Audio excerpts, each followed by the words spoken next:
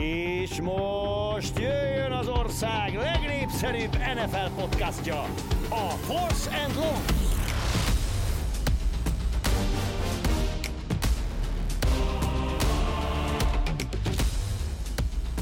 Sziasztok, ez a Force and Long, túl vagyunk a 10. játékhétben, és már főleg szokás szerint itt van Budai Zoli is. Szia Zoli! Kicsit távolról, kényszerűségből, megfontolásból, de hát nagyjából a szezon közepén, vagy a szezon felvezetés időszakában is azért így folytattuk az NFL szezont, de bízunk benne abban, hogy azért hamarosan ismét egymás mellől tudjuk folytatni a podcastot, de hát azért már hozzászoktunk ehhez, most nem tudom hány adáson vagyunk túl, reméljük, hogy mondjuk karácsony környékére azért ismét egymás mellől oszthatjuk az észt. Szia Márk, valóban azért szerintem egyetért mindenki abban, hogy az egészség az első ezekben az időkben, tehát nem vicc azért, hogyha az embernek több bordája is eltörik és beesik a tüdője. Ezt New Orleansban is nagyon jól tudják.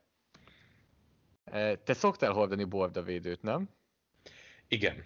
Jött ebből egy kérdés, azt hiszem az egyik kommentben jött hozzánk Facebookon, hogy beszéljünk arról, hogy Breeze-nek hogy történt ez a sérülése, hogy akkor nem védenek annyira a védőfelszerelések. Van-e valami, amit szerinted Breeze-nek hordania kellett volna, vagy egész egyszerűen ez egy ilyen sport, hogy van olyan ütés, amit már a legjobb védőfelszereléssel fog kibírni, és adott esetben törhet a bordája a játékosnak? Nagyon érdekes egyébként, én nagyon sokáig nem hordtam bordavédőt, és pont bordarepedés után vásároltam, vagy szereztem egyet. Ez mindig úgy működik ez az egész, hogy addig nem jön rá az ember, hogy azért ez a borda az tud roppanni. De ettől függetlenül az a borda ugyanúgy nem tud, tehát nem véd meg mindentől. Tehát például nekem is volt olyan, hogy felcsúszott, miközben pont bordán fejeltek, meg tényelt a válvéd és a borda védő, ahogyan ugye annak van, mennyire mozgékonynak kell lenni, hogy ne gátoljon olyan az irányítót. De irányítók között is nagyon változó, hogy ki az, aki hord, ki az, aki nem. Emellett van ez a hexpedes bordavédő, ami sokkal kevésbé véd, viszont valamennyire az is csillapítja a kisebb ütéseket. Tehát nem mindig elég az, hogyha van bordavédő, és azért itt egyébként olyan szerencsétlenül csomagolták bele az ütésbe, hogy szerintem inkább azzal volt a probléma, hogy ezt nem lehet egyszerűen kivédeni. És ez volt inkább a probléma ebből a szempontból. Én nagyon sajnálom, hogy a Canterbury Street volt az, aki egyébként brutális erővel érkezett ott a fal, hát szinte közepéről ott a jobbgárd pozíció mellől jött. Tehát igen, Kuti Csaba kérdése volt, hogy akkor a védőfelszerelések még mindig nem védik teljesen a játékosokat. Aki esetleg nem tudja, végigmondod, hogy mondjuk rajtad vagy egy NFL játékoson mik vannak pontosan? Igen, hogyha fentről lefelé meg a különbséget is mondjuk, hogy van olyan, amit te nem hordasz és kint igen, vagy fordítva. Ugye fentről lefelé megyünk, akkor ugye a sisak az egyértelmű az feltűnt, eszköz, az feltűnt. Ugye a válvédő az nagyon változó pozíciótól függ. Michael Bennettnek mindenki nézze meg a válvédőjét, a képeket. Védőfalemberként, mint hogyha rugó lenne, egy akkora válvédő volt rajta, vagy még annál is kisebb. Meggyőződésem, hogy az egy junior válvédő. Tehát, hogy az szerintem még rám is kicsi lenne egyébként. Tehát a válvédőknél ugye poszttól függően van egy csatos, két csatos válvédő. Ez nagyjából azt jelenti, hogy a mellkas meg a hátrészén mennyire megy lefelé. Ugye már változtattak azért ezen, mert a két csatos az jobban befogott, azért megoldották azt, hogy sokkal mélyebbre ment le szinte a lengő bordáig elől, de mégiscsak egy csat volt. Aztán itt átalakítottak, már vannak ilyen szíjas megoldások, most már több olyan válvédő van, aminek például hátul úgy néz ki, mintha egy ilyen motoros védő lenne, hogy van ott a gerinc vonalon egy ilyen plusz csík, ami külön elnyeri a gerincre mért ütéseket, tehát ebben komoly fejlődésen ment át a liga, viszont a játékosok pedig nagyon sokan továbbra is azt mondják, hogy a mozgékonyság fontosabb, mint a védelem sok esetben. Úgyhogy a sisaknál ezért tiltották be a régi Adams meg Rintel VSN sisakokat, mert a játékosok hordták, mert könnyű volt, viszont nem védte a fejüket. és nagyon sok játékos azt mondta, hogy inkább ebbe játszom, és be kell tiltani. Ugye a válvédőknél nincs ilyen tiltás, de nagyon sokan azért itt is játszanak ezzel a vonallal. Hogyha megyünk lefelé, a bordavédő az teljesen szubjektív, inkább csak irányítók szokták hordani, vagy hogyha valakinek megsérül a bordája. A csípővédő az szerintem NFL-ben nem kötelező, nálunk kötelező egyébként, De régen és lehetett látni mindig linebackereknél, hogy még így kilógott kb. És látszott a csípővédő. nagyon, Ilyen nagyon régen, ikonikus képek vannak róla. azaz, és akkor utána átálltak erre a hexpedes megoldásra, ami úgy néz ki, mint egy ilyen mély sejt, ami ilyen pici szivacs, ilyen hatszögekből áll, ami azért jó, mert jobban a test köré megy, tehát kevésbé zavarja egyébként a mozgásban a játékosokat. Amit bevezetett a liga, vagy sokáig nem volt feltétlenül kötelező, például a combvédő, vagy nagyon sokan nem hordták, mert lazák voltak, és az most már egyébként, ha jól tudom, az kötelező. És vannak zseniálisak, nem tudom, láttad például, hogy kitülnek, olyan combvédője van, amiben a 85-ös szám így benne van. Ne viccelj, nagyon menő. Tehát azt még én is néztem, hogy azért egy ilyen nem lenne rossz hármasban, úgyhogy ez az eléggé király. Ott a klasszik eset, emlékszel, amikor Hasselbecknek telibe fejelték a combját, és eltört a combvédő. Vagy így eltört, igen. Tehát így megtört a combvédő. Na, olyat nem nagyon látunk, tehát az rohadt ritka, tehát ugye ott a combcsont egy nagyon erős csont, de a combvédő az például kevésbé zavar a mozgásban. A térdvédő viszont egy érdekes téma, mert nagyon sokan nem hordják, és azért, mert egyszerűen a térdnél van ugye nagyon sok futás miatt rohadtul zavaró és idegesítő. Ezért nagyon sokan azt szokták csinálni, csak valamit oda tesznek, hogy legyen. Van, akinek szinte felcsúszik a térde fölé, van, akinek nincs is ott semmi. De irányítóknál az általában ezek ott szoktak lenni, őket kevésbé mozgatja, inkább a skill playereknél szokták ezt elengedni. És hát nagyjából végére is értünk, a szuszpenzor is egyébként olyan, hogy nem kötelező, mindenki eldönti, hogy hordja vagy nem. De szerintem azt NFL szintén nagyon sokan nem szeretik, mert kényelmetlen. Úgyhogy ugye ezek a kötelező eszközök vannak, de a probléma itt az, hogy tehát az NFL-ben is azzal van a probléma, amikor a talajhoz ütődik a játékos, tehát nem tudja elnyelni azt az energiát, amivel becsapódik az irányító például, akinek ugye nincs is alapvetően semmiféle energiája, hiszen áll egy helyben. És innentől kezdve, amit például Street is ütött rá, azt valahol a talajnak kell elnyelnie, csak hát ugye átment Breeze-en, és hát átment néhány bordáján, meg a tüdején is. Hát igen. De teszem hozzá, hogy jött rá egy sárga zászló, de szerintem nem kellett volna, hogy szabálytalan legyen.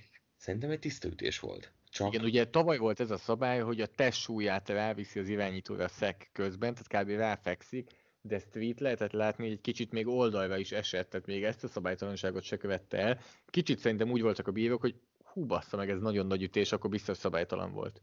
Igen, de közben teljesen tiszta ütés volt, és ezt is kifogásolták egyébként utána a pályaszélén, hogy ez nem volt szabálytalan. Tehát ez volt a legnagyobb probléma. Hát érdekesség egyébként. Nekem is van egy probléma. Vagy mondjad, igen. Nekem érdekesség lesz, hogy fog eldönteni, hogy ki kezd. Ezt akartam mondani, nekem is van egy problémám, hogy fogunk kőpapírolózni. Szerintem az a legegyszerűbb, hogy kőpapíroló, és bemondjuk utána. Vagy ismertem valakit, aki mondta, hogy kőpapíroló, de hogy kezdjen nyugodtan. Én meg majd jövök utána, de úgyhogy ez is egy megoldás. Akkor egyszerűen hogy megpróbáljuk egyszerűen mondjuk a kőpapíroló után, jó? Jó, oké. Na, kőpapíroló, olló. Akkor te nyertél. 10 beleszámítjuk a... Nem, hát ha hallottam, hogy kivártál 10 másodpercet, most elengedem, de nem számoljuk bele. Jó, oké. Kezdesz, vagy kezdjek? Kezdek, mert a Breeze témához hoztam egyet. Jó. És azt állítom, hogy a Jameis Winston megközelíti Teddy Bridgewater tavalyi teljesítményét a Saintsben. Egyébként két szempontból nézzük. Teddy Bridgewater tavaly a New Orleansban 5 mérkőzést játszott, mind az 5-öt megnyerte a New Orleans, amikor kezdőként lépett pályára. Nem azt mondom, hogy Jameis Winstonnal mind az 5 meccset meg fogják nyerni, de nagyon jól és nagyon nagy lehetőségük van rá, hiszen a következő fordulóban játszanak az Atlantával, a Denverrel, megint az Atlantával és a Philadelphiával. Ugye utána a Chiefs, Minnesota, most erről nem beszélek, de ez a 4 mérkőzés, ez abszolút hozható. Ugye Bridgewater 9 TD-t és 2 interception dobott, nem futballozott rosszul, jól menedzselte a meccseket. De egyébként Egyetértek. sokszor Breeze-nél is azt látjuk, hogy egy okosan, jól menedzselt futballt mutat folyamatosan, ami hol kicsit jobb, hol kicsit kevésbé jó, függően azért attól, hogy mire van nagyon szükség. Hozzáteszem egyébként, a Tampa Bay elleni győzelmen kívül azért szűkösebb meccseket nyertek a korábbiakban, de, de szerintem Winstonban abszolút megvan az, mint Teddy Bridgewaterben a kérdés, hogy azok a kockázatos passzok, azok most mennyire jelennek meg, mert Bruce Arians offense azért nem Sean Payton offense. Igen, teljesen egyetértek veled abban, hogy Bridgewater nagyon jól elmenedzselte azokat a meccseket, nem kockáztatott nagyon, de pont azt hozta, amivel támadósornak szüksége volt, és hogy te is mondod, Breeze is sokszor idén meg tavaly ezt hozza, és talán mondhatjuk, hogy relatíve konzervatív irányító, és nem kockáztat sokat, és teljesen igazad van, hogy Jameis Winston is tulajdonképpen ez volt egész karrierében, egy konzervatív irányító, aki soha nem kockáztatott sokat, tehát nagyon szépen beillik itt a sor mintába. Tehát nekem ez a problémám ezzel, hogy értem, hogy mit mondasz, de először is nagyon kíváncsi vagyok arra, hogy milyen lesz Winston ebben a támadósorban, mert most az első héten nem volt túlságosan jó, de nyilván a padról állt be, stb. Mert annyira más stílus, mint Bridgewater és Breeze, hogy tulajdonképpen most így november 17-én villan be egy kicsit megint az, amivel beszéltünk szerintem már nyáron, hogy miért vitte ide Sean Payton. Egy annyira más stílus irányító, mint amihez ő hozzá van szokva az elmúlt években, nem csak Breeze miatt, de adott esetben Bridgewater miatt is, hogy ez furcsa lesz látni. Nagyon kíváncsi vagyok, hogy ez mennyire volt az, hogy Arians és nem Arians, amit te is mondasz, hogy más a két szisztéma azért, de előtte Dirk Cutternél is azért azt láttuk, hogy jöttek a hibák és butaságok Jameis Winstonnál, mellette a nagy játékok is. Nagyon kíváncsi vagyok, hogy be tud-e állni ebbe a Sean Payton féle sorba és rendszerbe, és tud-e csak biztonságosan játszani. Most, hogyha a győzelmeket nézzük, akkor azt mondom, hogy elfogadom, amit mondasz, és egyetértek, hogy lesz olyan sikeres, mint Bridgewater, mert ezek nyerhető meccsek valóban a New Orleansnak, főleg, hogyha összeáll a védelem és a speciális egység, hogy tudjuk, hogy azért összetud, mert jó játékosok alkotják, de teljesítményben szerintem még, hogyha olyan is lesz, mint Bridgewater, teljesen máshogy fog eljutni arra a szintre. Tehát, hogy nem ugyanabban a stílusban, de lehet, hogy ugyanaz a szint lesz. Igen, ez lesz az izgalmas egyébként, hogy most akkor Bridgewater egy teljesen más környezetben Paytonékkal ugyanazt hozzam, akkor legalább ténylegesen tudjuk, hogy ő ilyen. De reméljük, hogy ebben tud változtatni, hiszen ezért New Orleansban is amúgy beigazolódott, hogy Pepitában az történt, mint tavaly. Cseréirányító, lejáró szerződés, hogy egy évre írt csak alá, és ott a lehetőség, hogy lemásolja Bridgewaternek az életútját. Hozzam az első állításomat? Akkor ez legyen az, hogy Cordell Patterson minden idők legjobb kickoff visszahordója. Hát, ugye nem nagy a verseny, egyetlen egy játékos lehet még felhozni. Kit hoznál? Hát szerintem ez nem kérdés. Josh Cribbs? Nem. De Cordell, de Devin Hester nem illik ide. Visszahordó játékosról beszélünk. De én kickoff visszahordó játékosról Ja, kickoff visszahordó, aztán visszahordó nem, játékos. kickoff visszahordó. Ja, nem, ő puntban volt sokkal erősebb, Devin Hester. Azt gondoltam, hogy visszahordó összesen. Nem, mert abban viszont szerintem nincsen ott Cordell Patterson Devin Hester mellett. Mert ugye tök más típusúak. Tehát ugye az egyik azért tehát sokkal agilisebb stílus kell szerintem egy punt. Tulajdonképpen mondhatjuk most, mert az egyik egy elkapó, a másik egy running back. Hát most már úgy tényleg éjszaka, ő volt az első számú running back a Chicago Bearsnek. Még alkatilag is azt mondod, mert azért szépen megtestesült az ember. Szerintem egyébként mondhatjuk. Nem tudom, most biztos készültél, hány TD-nél tart már Patterson? 8, amivel beállította Josh Cribbs és Leon Washingtonnak a karrier csúcsát. Tehát holt versenyben vezeti az NFL-t ebben a tekintetben. Átlagokban pedig 29,9 yardot átlagol, ami csak Gale Sayers, a Chicago Bears kiválósága mögött marad el ebben a második az NFL-ben, az NFL történetében. Mindezt úgy, amúgy, hogy megnézem az első 8-at, abból csak 2 van, aki a 2000-es évek után játszott. Patterson és Joe McKnight 2010 és 14 között.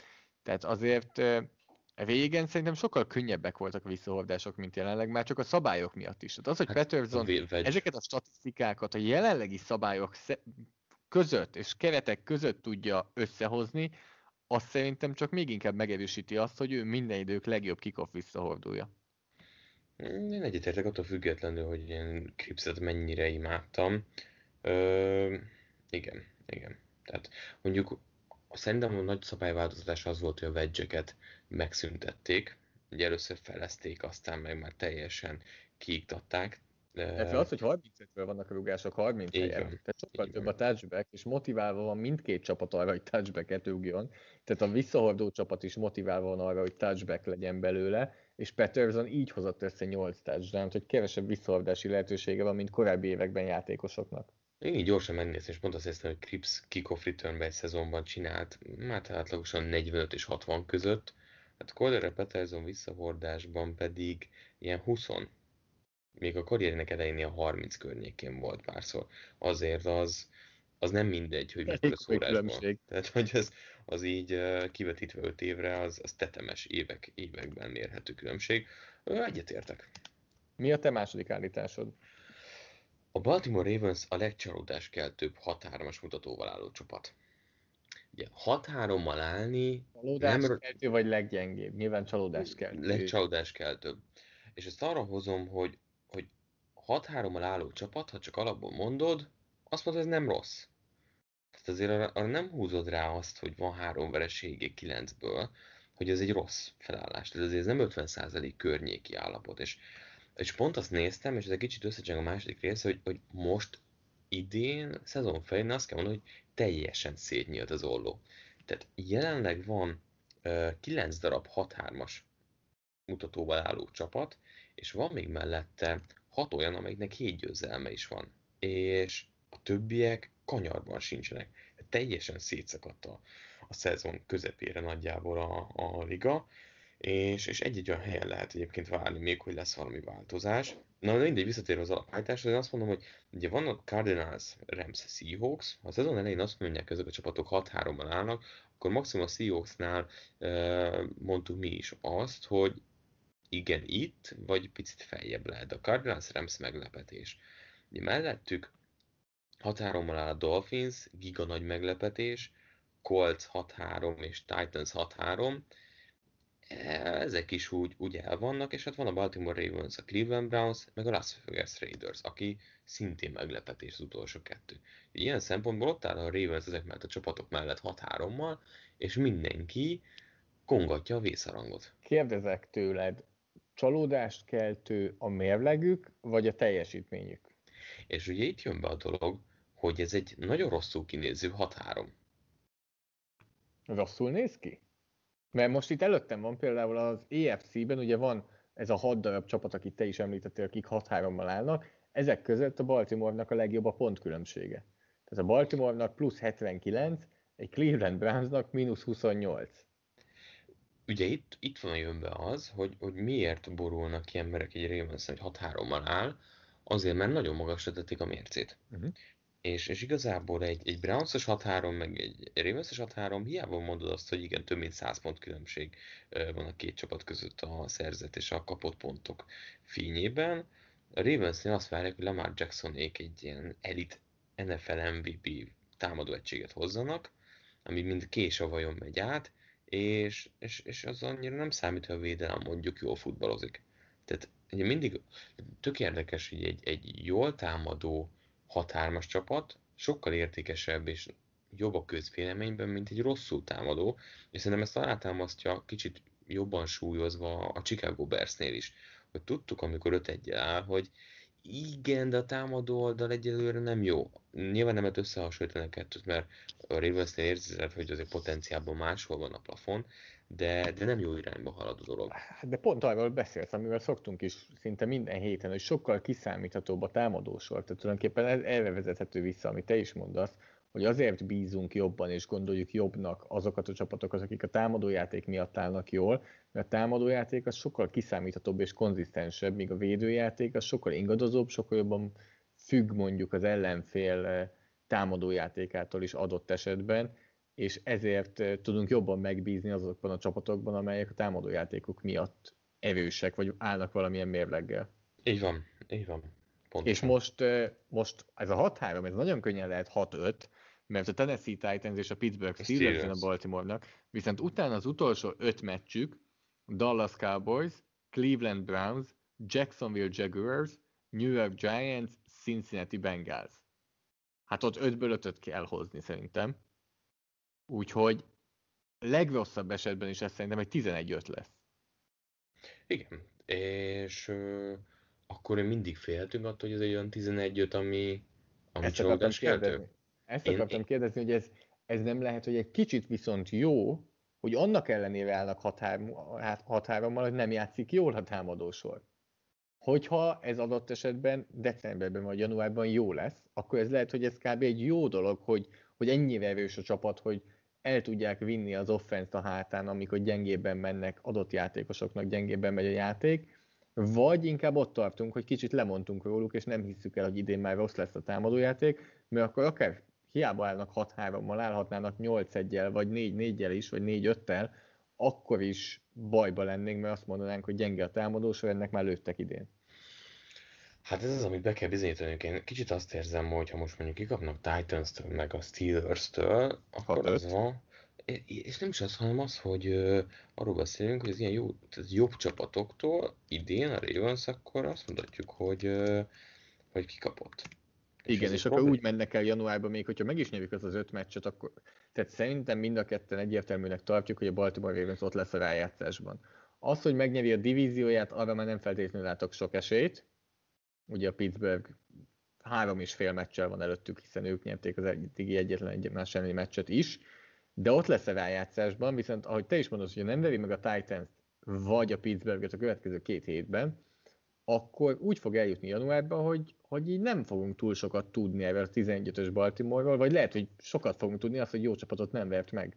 Igen, én is ezt érzem. Úgyhogy ezért is csalódáskeltő ez a 6-3, mert ez egy olyan nem meggyőző 6-3, de a következő 2 meccsen ezen az javítatnak. Mi a te a második állításod? Az én második állításom az, hogy a Los Angeles Rams secondary-je a legalulértékeltebb secondary az egész NFL-ben. Hú. És igen, hoztam, direkt utána néztem, mindenféle adatot hoztam. Ugye Jalen Ramsey-ről beszél mindenki, vagy ő az első, aki eszünkbe jut ebben a secondary-ben, és Aaron Donald mögött ebben a védelemben is ő az első, aki eszünkbe jut, de igazából körülötte is nagyon jól játszik mindenki, szinte mindenki ebben a secondary-ben. Most föl fogok sorolni 6 játékost, akik alkotják tulajdonképpen ezt a secondary-t, és gyorsan elmondom, hogy PFF osztályzatban hogy állnak. Kezdjük a safety-kkel, ahol Jordan Fuller 87-ből a 27., Taylor Rapp 87-ből 23., John Johnson 87-ből a 8. Tehát top 27-ben van mind a 3. Cornerback-ek, Troy Hill 120-ból 60., és úgyhogy voltak azért jó meccsei, ez egy erős közepes. Jalen Ramsey 120-ból 21., Darius Williams 120-ból 3. És hogyha összességében megnézem a PFF osztályzatát ennek az egységnek, hogy csak a cornerbackeket és safety-ket nézem, akkor a Ramsnek coverage-ben a legmagasabb az osztályzata, és mögötte jön a Pittsburgh, a Kansas City, a Tampa Bay és a Baltimore. És hogy ott tartanak, hogy Ramsey ugye most került megint Rivalda fénybe igazán, amikor mindenki azt várt, hogy majd Metcalf-val szemben mit fog csinálni.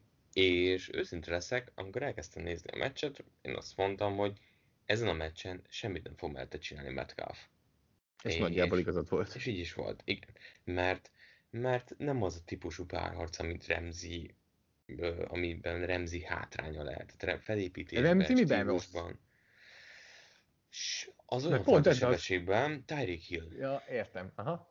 Tehát aki iszonyú jó, mondjuk milyen cornerback van, aki Tyreek Hill-lel egy-egyben felveszi a versenyt, tehát az a legnehezebb helyzet, de hogy maximum ez lett az a fajta gyengesége, de ugye kár, hogy ebből a safety 3-asból most Rep kivált sérülés miatt, de Johnson idén óriásit megy.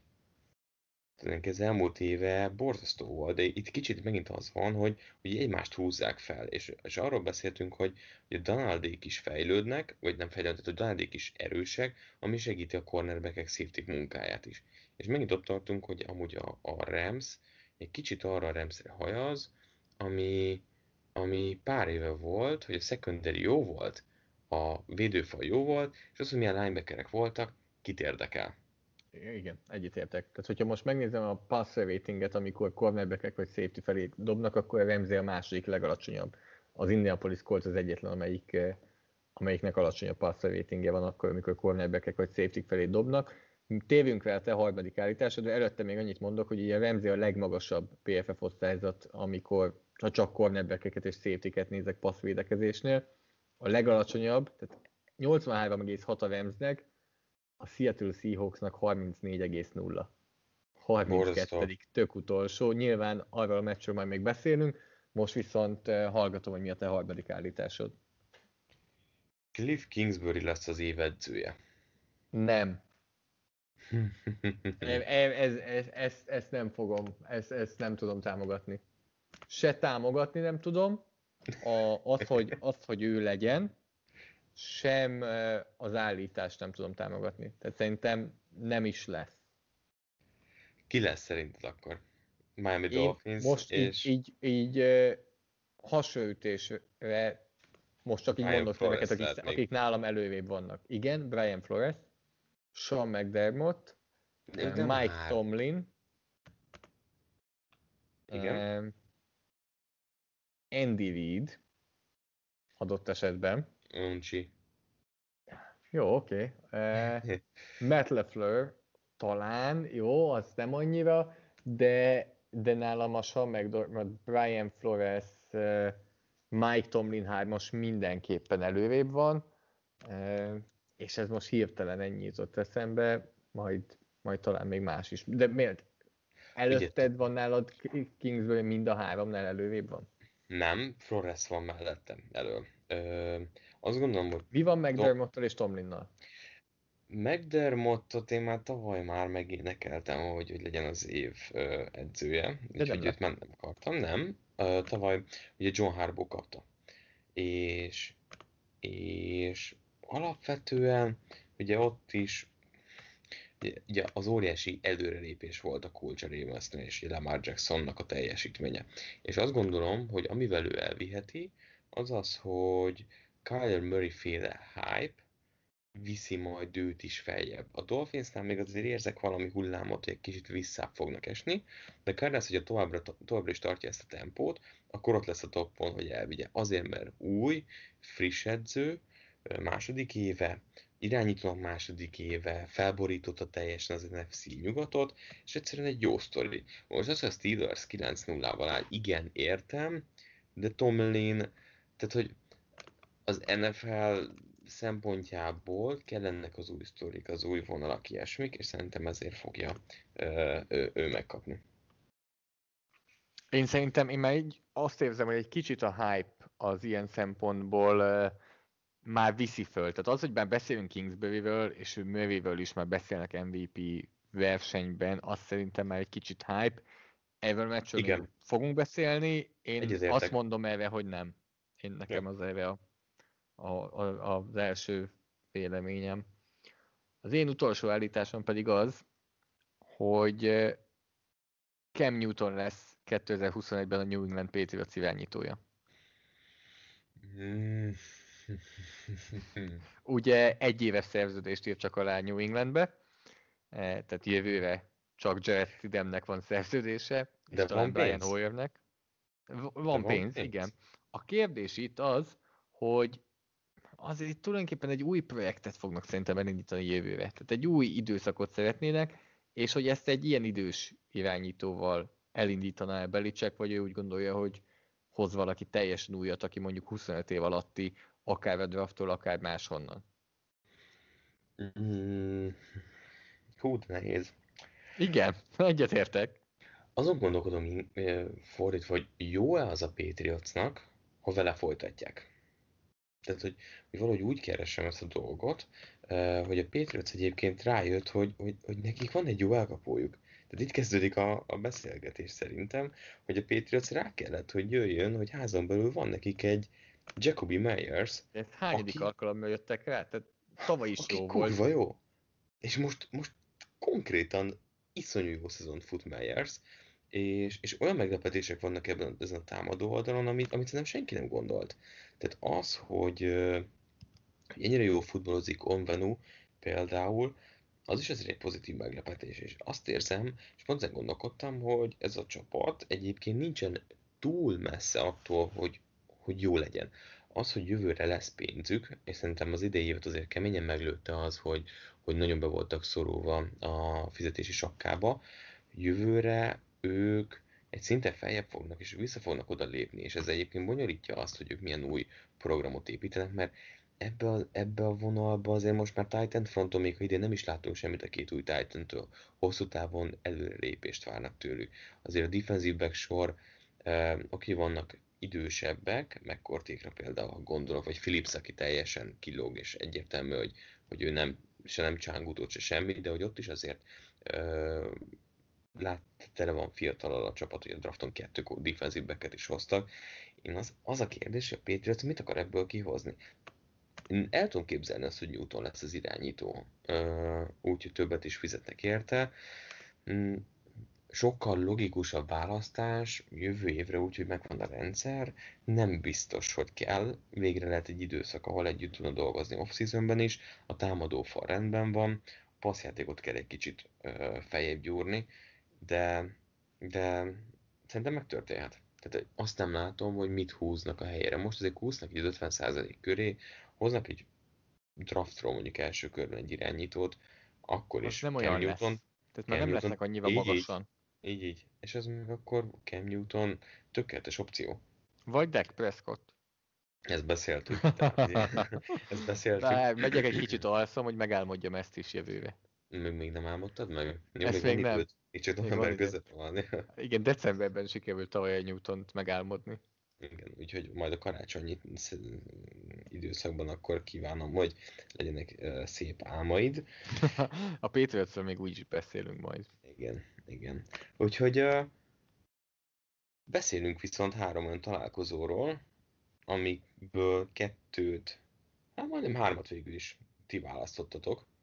És ebből az egyik, amit már érintőlegesen az egyik állításodnál hoztál, a Los Angeles Rams Seattle Seahawks az első, amiről beszélni fogunk. Hát én Seahawksot tippeltem, 23-16-ra nyert a Rams, és ez nagyon fura mérkőzés volt. És de most ugye múlt héten a Seahawksnál keveset beszéltünk arról, hogy Russell Wilson nem futballozott jól. Meg kell írnia most a Seahawksnak, hogy ez már a második meccse volt Wilsonnak, ahol nem futballozott jól? Nem. Én szerintem nem kell megijedni. Üthetik a fejüket a falba, hogy miért játszott rosszul, bosszankodhatnak, hogy miért játszott rosszul, mert tényleg karrierje egyik leggyengébb meccsét hozta, és tényleg nem játszott jól, és nincsen jó időszaka, de amikor egy ilyen irányítóról beszélünk, aki ennyi ideje játszik az NFL-ben, és azért nem beszélhetünk arról, hogy már túl idős lenne, tehát nem arról van szó, hogy 37, 38, 39 éves irányító, akkor nincsen semmi jel, ami arra mutatna, hogy Wilson ne térne vissza ahhoz a formához, amit ő mutatott akár a szezon elején, akár korábbi években folyamatosan. Ugye azért amellett sem szabad elmenni, hogy nagyon megkeserítették az életét. Tehát a Rams folyamatosan nyomásra tartotta az egész találkozón. Floyd 3-szor szekkelte, Lewis 2-szer, Bruckers 1-szer, tehát 6 szekket hoztak és mellé számtalan siettetést. Úgyhogy azért ez sem volt optimális ilyen 37 szempontból. siettetést hozott összesen a Los Angeles Rams. 37? Ugye 37. 37 passz kísérlete volt Wilsonnak, nyilván bele kell számolni azért Igen, a egy-kettő. 51 játékból 27-ben volt nyomás alatt, tehát több, mint a játékok felében. Egészen embertelen, tehát hogy azért ti hol húzzátok meg a határt, hogy van ilyen? Tehát 30% környékén beszélünk arról, hogy ez az átlagos szerintem. Tehát ez így nagyon, és így jön be az, hogy a defensive back sor jól futballozik alapból. Végig lehetett látni azt, hogy Metcalfnak tényleg semmi területe nem volt ezen a mérkőzésen Ramsey-vel szemben. Ugye ezért is lépett elő kicsit Swain, ezért próbáltam megint Lackettet jobban játékba hozni, de ez egy nagyon okosan futballozott, vagy összehozott Rams győzelem volt. Mi van akkor, hogyha azt mondom neked, hogy amikor nem volt nyomás alatt Russell Wilson, akkor 5,1 yardot passzolt kísérletenként, ami kifejezetten alacsony, mind a két interceptionje akkor jött, és 39,3-as passzolási mutatója volt, amikor nem volt nyomás alatt. Hát a célterületre tudott bal oldalra az az interception, amit dobott, ugye jobb oldalra egy kicsit Elindult, kimozgott. ugye mozgott, de azért ezt nem hívhatjuk szerintem nyomásnak, ami ott Nem, volt rajta. nem. Az egy borzasztóan rossz döntés. És ugye itt jön vissza az, hogy idén, tehát ugye nagyon nagy nyomást helyeznek Wilsonra, ami eddig működött is, termelt a yardokat, de szezon felénél meg soha nem dobott ennyi interception szerintem. Tehát ugye már most 2 számjegyű interception számnál van, és nagyon könnyen el tud menni ez az agresszív futball abba az irányba, hogy, hogy túltolják idézőjelben.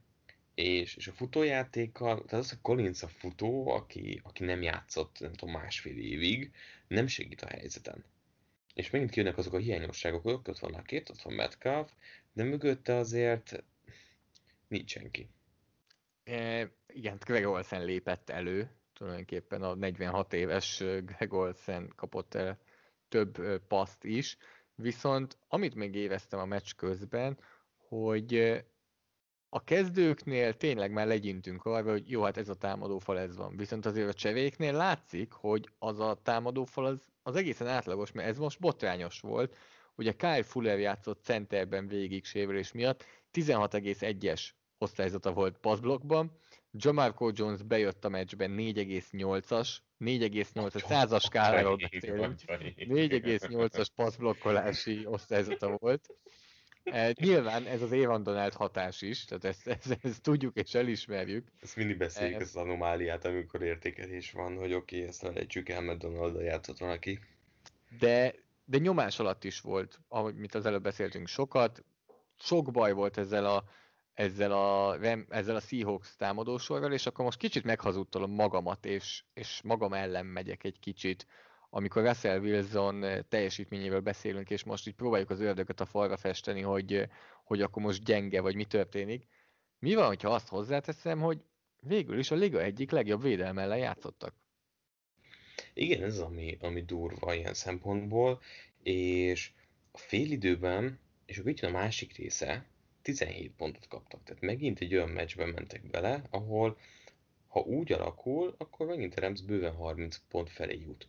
És megint itt arról beszélünk, hogy a Seahawks egy olyan kényszerben futballozik, és múlt héten is sokban futballozott, hogy a meccs elején, hogyha hátrányba kerülnek, pláne érzik azt, hogy a támadódon agresszív futball kell, még nagyobb nyomás helyeződik rájuk, mert egyszerűen érzik, hogy a védelem az nem lesz képes arra, hogy besegítsen, vagy hogy úgy segítsen be, mint amennyire kéne. Tény, a végén 23 ponttal zárt a Rams, de hogy azt érezted, hogy nem veszélyezteti a Rams-t a Seahawks. És főleg megint ugyanerről kell, néztem a meccset, és kicsit az volt bennem, hogy ugyanerről kell beszélni nagyjából, mint minden egyes alkalommal a Seahawks meccsnél, és például most arról beszélnék, hogy Jared Goff szinte botrányos volt, amikor nyomás alatt volt. 1,8 yardot hozott passzkísérletenként, az egészen botrányos, de a 42 passzkísérletéből csupán 9-szer volt nyomás alatt. Amúgy tudom, mi a vicces ebben az, hogy ha meccsőt azt mondok, hogyha van találkozó és van matchup, ami nem okozhat gondot Goffnak, akkor az ez. Tehát Igen. egy liga utolsó defensív backsor ellen játszott ennyire rosszul, és lett ez Nem, amikor nyomás volt rajta, bocsánat. De ezt tudtuk, hogy nem futballozik jól. De összességében semmi. De tudtuk, hogy itt nem lesz rajta sokat nyomás. Mert összesen 10 sietetést hozott össze a Seattle védelem. Mondom, 10, érted? 42 passznál összesen 10-et hoztak össze, ebből 4 Jamal Adams-é. Tehát ha levesszük a safety-t, és mondjuk akár levetem KJ Wright-ot is, aki linebacker, aki egyet hozott össze, akkor összesen 5 sietetést tudott összehozni ez a védőfal. Mennyit is mondtál a másik oldalon? 37. Tehát egy arányok teljesen... Leonard Floyd egyedül hozott 11-et azon az oldalon, Aaron Donald pedig 8-at. Tehát tulajdonképpen Leonard Floyd egyedül több sietetést hozott össze, mint az egész Seahawks védelem. tudták, a Seattle-on is tudták, hogy ez probléma. Tehát, hogy ugye ezért hozták Dunlapet, hogy valamennyit javítson ezen a képen. Hát Dunlap Volt a 10-ből. igen, tehát egy értékelhető teljesítmény most ő sem hozott. Tehát ők is tudják, hogy azért ezzel van probléma, de és azzal van probléma, hogy közben a defensive back sem képes arra, hogy ők mondjuk jól embereznek. Onnantól kezdve, hogy zónavédekezéssel, ha játszanak, meg fog nyílni az a terület, amit meg lehet dobni egy zónavédekezésnél 4-5 másodperc után NFL szinten. Volt Ez olyan play, érdemes visszanézni, egészen elképesztő volt látni. Play action a Rams-től természetesen, szokásosan rengeteget használták play action-t, azt hiszem a héten ők használták a legtöbbet, valami 45-50% körül. Play action Jared Goff, és dobott egy dig, egy úgynevezett befelé menő útvonalat dobott az elkapójának, és egy 15 yardot hoztak, azt hiszem belőle. És ami érdekes volt ebben, ez az elkapó volt az egyetlen egy, aki útvonalat futott. Tehát volt a running back, aki play action-t kapott, tehát ő tulajdonképpen ott volt a backfielden, blokkoltak neki 8-an, és dobott. meg volt egy irányító. Igen, ő volt az irányító, és egyetlen egy elkapó futott útvonalat, full üvesen volt, és hoztak belőle 15 yardot. Így nagyon nehéz azért védekezni. Nem, hogy ilyen rosszul? Igen, mármint, hogy így sikert elérni. Tehát úgy értem, hogy így sikert elérni, hogyha így védekezik a csapat. Tehát, hogy ennél kevesebbet már nem tud tenni a Rams maximum azt, hogy Goffnak 0 útvonal van, és mindenki blokkol neki. Tehát, hogy még ezt lehetne megtenni. A 2 évvel ezelőtti Rams-t láttuk amúgy szerintem nagyjából. Play action, play action, play action, igen. befelé menő útvonal, keresztek, dig, ez a in útvonal, ami befelé megy, és ritmusban 2,5 másodpercen belül eldobja a labdát Jared Goff. És már jó használva a két tight is. Screen játékok. Tehát a Seahawks nagyjából az a védelem, aki ellen a Rams most így szerintem McVay előre dörzsölte a tenyerét, hogy végre zavartalanul tudjuk játszani a saját játékunkat, mert ők nem fognak bezavarni. Igen, és még az is belefér, hogy a Rams nem tudja, hogy ki a legjobb futója. Tehát, hogy Akers, Brown, Anderson mindhárom sokat volt fent a pályán, és még ez is belefér, hogy amúgy ezen a poszton idén nem jók. Tehát ott nincs kiemelkedő teljesítmény. Baloldali tackle poszton viszont volt kiemelkedő teljesítmény, és van, nem tudom, olvastad a legfrissebb hírt Andrew Whitworthről, hogy úgy néz ki, hogy nem ért véget a szezonja. Tehát, hogy hetekre kiesett, de most a legfrissebb hír úgy néz ki, hogy nem ért véget a szezonja, ami azért nagyon jó, mert szerintem egyetértetünk benne, hogyha ez egy szakadás lett volna, aminek véget ér a szezonja, akkor sajnos őt most láttuk utoljára a pályán, de úgy néz ki, hogy visszatérhet majd, úgyhogy nem ez volt az utolsó meccse. Nagyon jó. Menjünk Pont tovább. láttam egy játékot, amit Wagner, nem tudom, 10 yardra tolta fel, és nyomott egy óriási penkéket rajta úgy, hogy Wagner közben még a tackle meg tudta csinálni, de nagyon-nagyon jó lenne, hogyha még idén láthatnánk Whitworth-öt, mert rohadt jól futballozik. Kell a Ramsnek. Tehát amúgy arról beszéltünk, hogy ez a Rams nem az, mint a tavalyi Rams, hogy ja, hát mindegy, elkaristolnak. Ez a Rams, hogyha jól játszik és összeállnak a dolgok, akkor ez egy contender csapat is, amihez viszont kell Andrew Whitworth. És az a fajta contender, vagy őket contendernek? Az a nehéz, hogy annyira alulról jönnek vissza, hogy úgy ők, tudod, ez a 7-es pályán. Ott úsznak, és senki nem figyel rájuk, mert nincs a látókörben, hanem úgy szépen sunyiban úsznak előre, hozzák a győzelmeket, belefutnak egy hülye vereségbe, de attól függetlenül érzed azt, hogy miért beszélhetsz te is úgy róluk, mint egy potenciális csapat, amik eljutott a végére. Persze itt bejön megint az, hogy Goff mit tud majd hozzátenni egy szorosabb helyzetben, ahol több kell az irányítótól, de még ha nem is érzem azt, hogy contender, de értem azt, hogy miért tudsz úgy rájuk tekinteni. Amúgy ebben az NFC-ben nincsen kiemelkedő csapat. Mert nincs. Nem úgy értem, hogy nincsen jó csapat, mert vannak jó csapatok, de nincs olyan, amelyik kiemelkedik. Mindegyik ezt tudva azért valamit mondani, hogy ez a szoktuk az igen, de... Most az a Green Bay vezeti az NFC-t, amelyik nagyon-nagyon megszenvedett az 1-8-as Jacksonville Jaguars ellen. Pontosan. Meg a New Orleans van ott elő 7-2, amelyik azért hetekig nem futballozott jól. és most kezdi talán összekapni magát, amikor elvesztik a kezdő irányítójukat. Következő héten mind a Seahawks, mind a Rams főműsoridőben, hát sajnos nem magyar főműsoridőben, de amerikai főműsoridőben játszik. A Seahawks csütörtök esti rangadót, a Los Angeles Rams hétfő esti rangadót, úgyhogy mindkettőről majd fogunk később beszélni, úgyhogy Márk vezess rá minket a második találkozóra. Egy elkapás? Egy Hail Mary? Beszéljünk csak arról? Nem is így hívják most már, nem ez a neve, hogy Hail Mary, vagy ennek a játéknak nem az volt a neve, azt olvastad, gondolom, hogy Nem Hail olvastam. Mary. Ja, de jó, hogy nem láttam. Jaj, 32-30, és a Buffalo Bills egyetlen pici, hát azért a picinél hosszabb, összesen egy 43 yardos passzjátékra volt attól, hogy 8-2-vel álljon az Arizona Cardinals ellen. Egy nagyon jó és fordulatos mérkőzésen hozták ezt össze. Úgy néz ki, azért a Cardinals jó meccseket játszik. De a Bills is.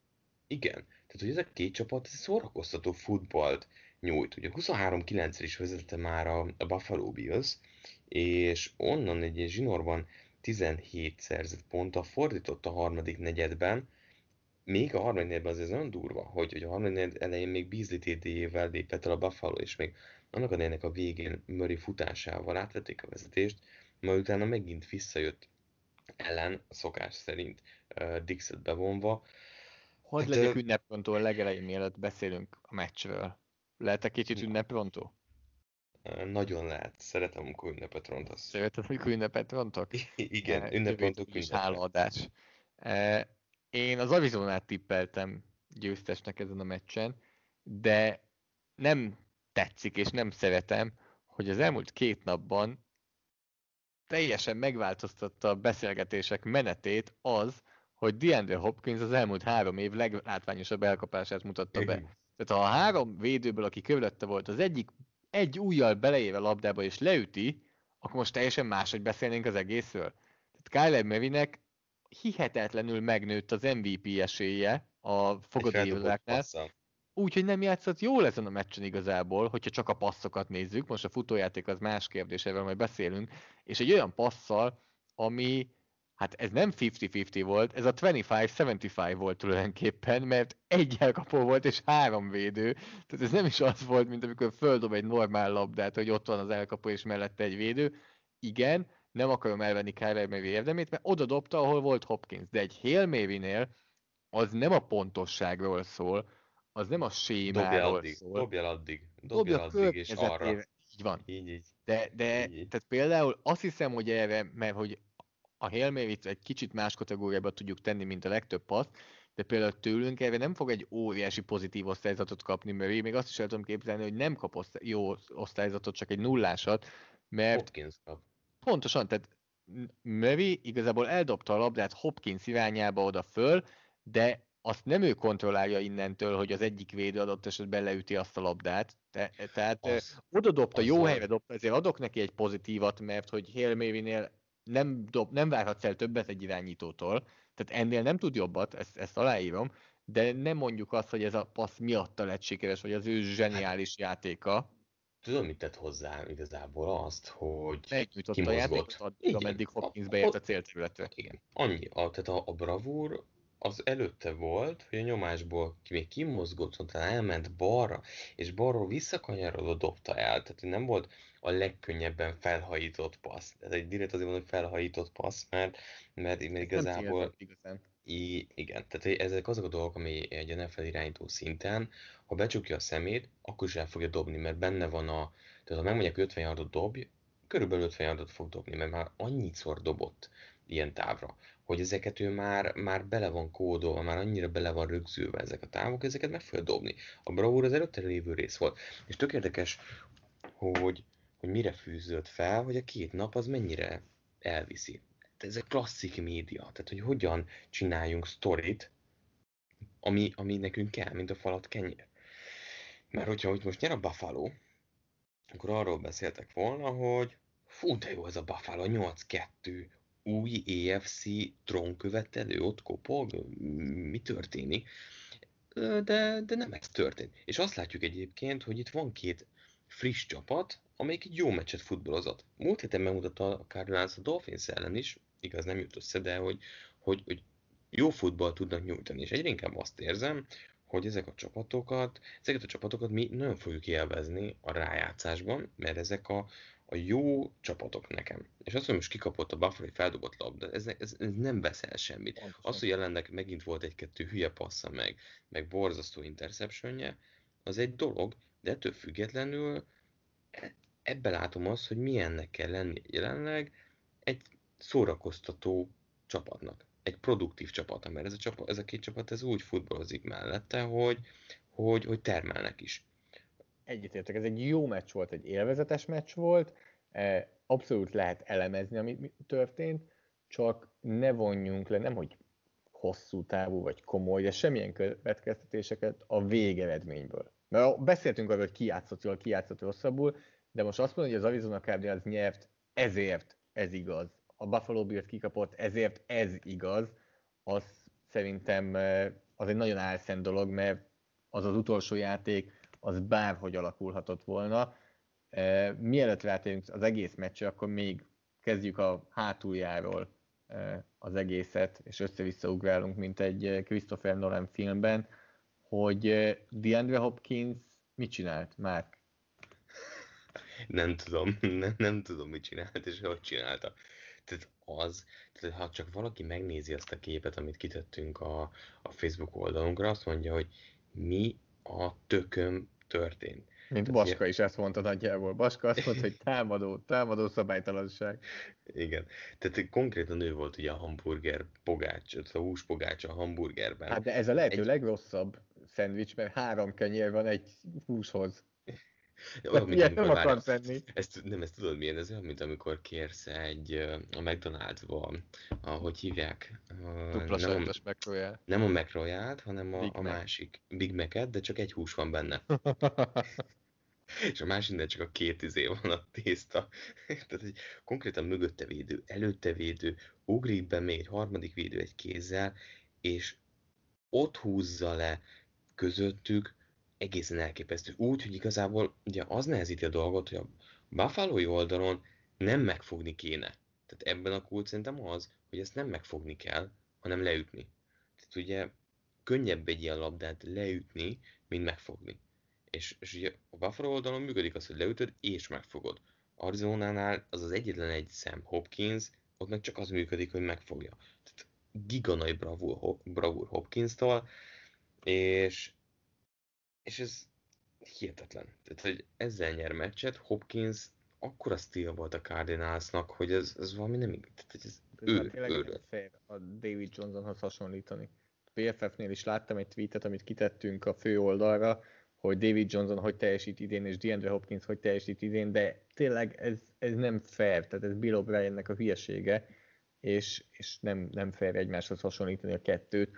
Akitől viszont lehet beszélni, elkapó a másik oldalon, és keveset beszélnek, mert itt is az van, hogy mindenki Stefan Diggsről beszél, tehát Cole Beasleynek egy zseniális szezonja van.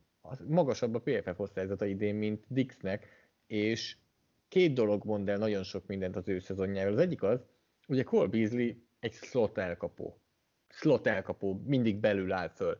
Nagyon sokat elmond, amikor az Arizona Cardinals, amelyik szeret sokat emberezni, Patrick Peterson beviszi középre, hogy Cole Beasley-t őrizze.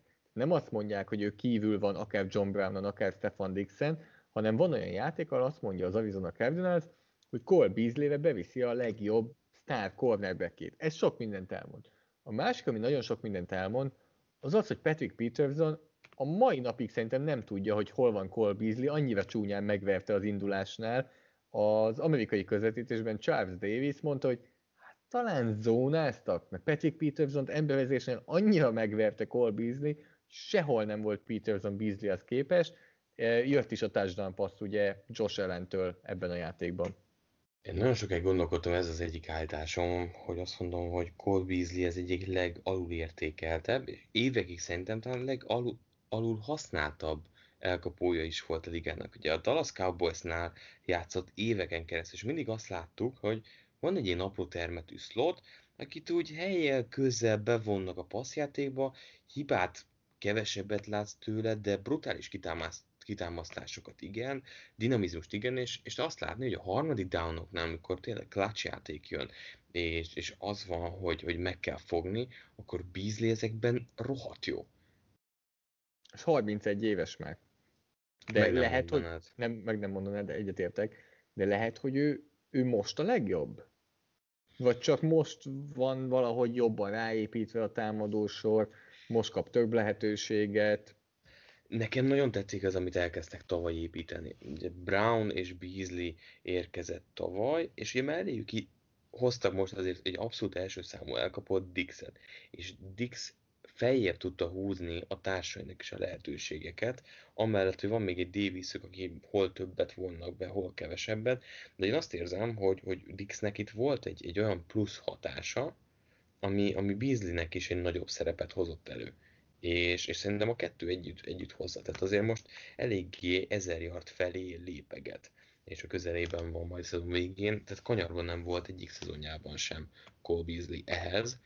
Úgyhogy én nagyon-nagyon bírom Beasley-t több szempontból is, és kell egyébként a Buffalo-nak ő, mert Ellen benne nagyon sok segítséget talál meg szerintem. Tehát, hogy könnyű passzokat, rövid útvonalakat fut sokszor, és abból szerez nagy játékot és nagy yardokat.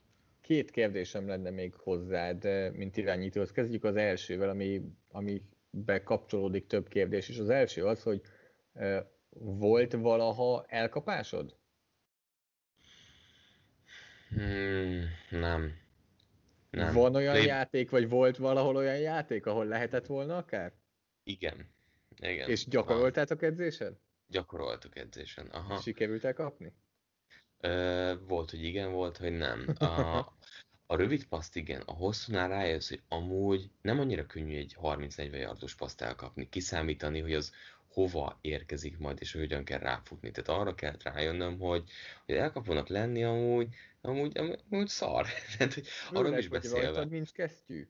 Tehát te nem csinálhatod meg, vagy az eléggé feltűnő lenne, hogy irányítóként egy játék előtt lemész, vagy akkor fölhúzzál egy kesztyűt. Igen. Ez az egyik. A másik, kipróbáltam, tehát, hogy valami sérülések voltak, és nem volt elég elkapó. És beálltam elkapóba játszani. Amikor ilyen 10 bet futsz, mész ott a linebackerek környékén, na az para. Tehát az tényleg para, és csak abba bízol, hogy az irányítód nem fog téged megölni. Úgyhogy elkanyarodtunk ettől, de az, amit ellen elkapott, amit elkapott McKenzie-től, tehát hogy így ezektől mindig egy irányító nézés, hogy bárcsak én is. És ellen, tehát ez megint ugye az, amiről beszélsz, ugye a D-ból vonaton imádsz azért utazni, az első jegyet megváltottad ott valahol az első osztályon, és ezeket egyébként már tavaly is láttuk rájátszásban, hogy nem rest ilyen játékokat meghúzni. A másik kérdésem az az, hogy mint aki játszott ilyen sémában, kicsit mesélj arról, hogy irányítóként, most átmegyünk a másik oldal, az Arizona oldalára, hogy irányítóként hogy néz ki egy opciós játék, mint például mondjuk egy inside zone, read optionnel, hogy mennyi időd van döntést hozni, mit nézel, mikor döntöd el, hogy mit csinálsz, mert amit Kyler Murray idén csinál, és ahogy megvevi a védelmeket ezekkel az opciós játékokkal, az túl könnyűnek tűnik. Tényleg ennyire könnyű? Vagy a védelmek rontanak el valamit? Murray nagyon jó? Ugye ezen a meccsen az volt az extra, és szerintem az egy plusz segítség, hogy Drake 16 futásból 100 yardot hozott, Edmonds 8 futásból 56 yardot. Ugye ez arra kényszeríti a védelmeket, hogy a futójáték irányába agresszívebbek legyenek, hogy besegítsenek. Tehát az, amikor az történik, hogy van mondjuk jobbra egy read optionnek a futójáték része, elkezd a bal oldal terhelni abba az irányba, hogy állítsuk meg, kell a plusz segítség, ilyesmi. És akkor itt jönnek be azok az apró kis finomságok, hogy ugye nem csak azok az zone read optionok vannak, hogy a baloldali defensíven, tehát egy ilyen esetben elengedik, és majd eldöntjük, mit csinál. Hiszen alapvetően nem ő az első számú játékos, aki mondjuk egy jobb oldali futójátékot megállít. Hanem mi van akkor mondjuk, hogyha a gyenge oldali belső linebacker az az ember, mondjuk egy mid-level readnél, tehát egy második szintű olvasásnál, akit olvasol. Na, ő már például egy futójátékot tud olvasni. Vagy mi van akkor, hogyha mondjuk egy three-teket, vagy egy defensive tackle-t, egy nose tackle-t olvasnak ezekbe a belső olvasásoknál. Tehát ugye az egésznek a lényege, hogy feszítsék a védelmet, hogy döntési kényszerbe hozzák a védelmet, és ugye kvázi megfelezik a területet, és onnantól kezdve létszám fölényt akarnak kialakítani ezekkel a read option-ökkel, azáltal, hogy egy embert blokkolatlanul hagynak, és az irányító pedig ugyanúgy futójátékosként használják ezekben a szerepekben. Orvérzésig kell egyébként gyakorolni, és az egészben a kulcs az, hogy a lehető legtovább húz ezeket a játékokat. Tehát Murray, amiben egyébként az egészen zseniális, hogy kihasználja azt, hogy az utolsó pillanatig bent tartja a labdát a running back kezében. És nem mindenki csinálja ennyire jól a read option-eket, mint ő. Alapból segíti a helyzetet, hogy alacsony, nagyon mélyen van a súlypontja, illetve nagyon jól el tud bújni a running back-kel együtt, és ez egyébként egy plusz nehézség az ellenfél csapatainak, amellett, hogy közben a futójátékra is kéne figyelniük. Úgyhogy Murray lábon én sokszor azt nézem, hogy lehet Lamar Jacksonnál is veszélyesebb. Tehát Ezt beszéltük korábban is, igen. hogy ő pont azért, mert szerintem és nem feltétlenül 40 yardon Jackson gyorsabbat fut, nem tudom, de hogy mondjuk egy ilyen 10 yardos inga futás, ha megnézzük, lehet, hogy Murraynek jobb. Nem tudom, ezt sem, tehát most vakon mondom, de azt tudni, hogy sokkal nehezebb helyzetbe hozza, úgy, hogy azért Lamar Jackson is brutális. Én pont ezért érdekes Murray, hogy oké, ott a passzjáték, nagyon jól csinálja, de futó játékosként ő, amit tud csinálni, főleg Open Fielden, az egészen elit. Igen, hát ugye kifejezetten sok behívott futás volt rá, 59 már a szezonban, és ebből 9-ből lett touchdown, és futásonként 5,6 yardot átlagol, és ami talán a legelképesztőbb, hogy az ilyen futásokból, amiket ráhívnak, 44,1%, tehát majdnem a feléből first down vagy touchdown lett. És megint kicsit azt érzem amúgy, hogy az egyetemi edzők, sőt, nem azt érzem, ezt hallottam, és nem tudom, hogy melyik meccset elemeztem, hogy az egyetemi edzők már röhögnek az NFL edzőkön, hogy mennyire nem tudják megállítani a read option, amikor egyetemen erre most már eléggé sokféle taktika és stratégia van az elmúlt 15 évben kidolgozva, és NFL-ben pedig nagyon szenvednek, amit Kyler Murray köszön szépen, mert vezeti a csapatát touchdown futásokban és az irányítókat. Kíváncsi vagyok, hogy mikor jutnak el odáig. Mert Lamar Jacksonnál látszik, de ugye pont nem is a futójátékban keresed azt, hogy miért tudják megállítani. Tehát oké, megvannak azok az eszközök, de egy olyan kicsi nüanszokon múlik, például az, hogy mondjuk a belső fal 3-as, hogy blokkol a sima futások irányába, az eredendően meghatározza az egész védelemnek a viselkedését. Tehát amíg mondjuk van 4 read option jobbra, Ingram mindegyikből 6 yardot hoz, akkor a szép lassan a védelmet kényszeríti egy túl erőszakolásba, és innentől nyílik meg egy read option-nek a másik fele. Tehát itt van az, hogy tavaly a Ravens ezért volt annyira veszélyes, mert ha nem csinál semmit Jackson, és ment a futás belül, 5-6-8 yardokat hoztak folyamatosan.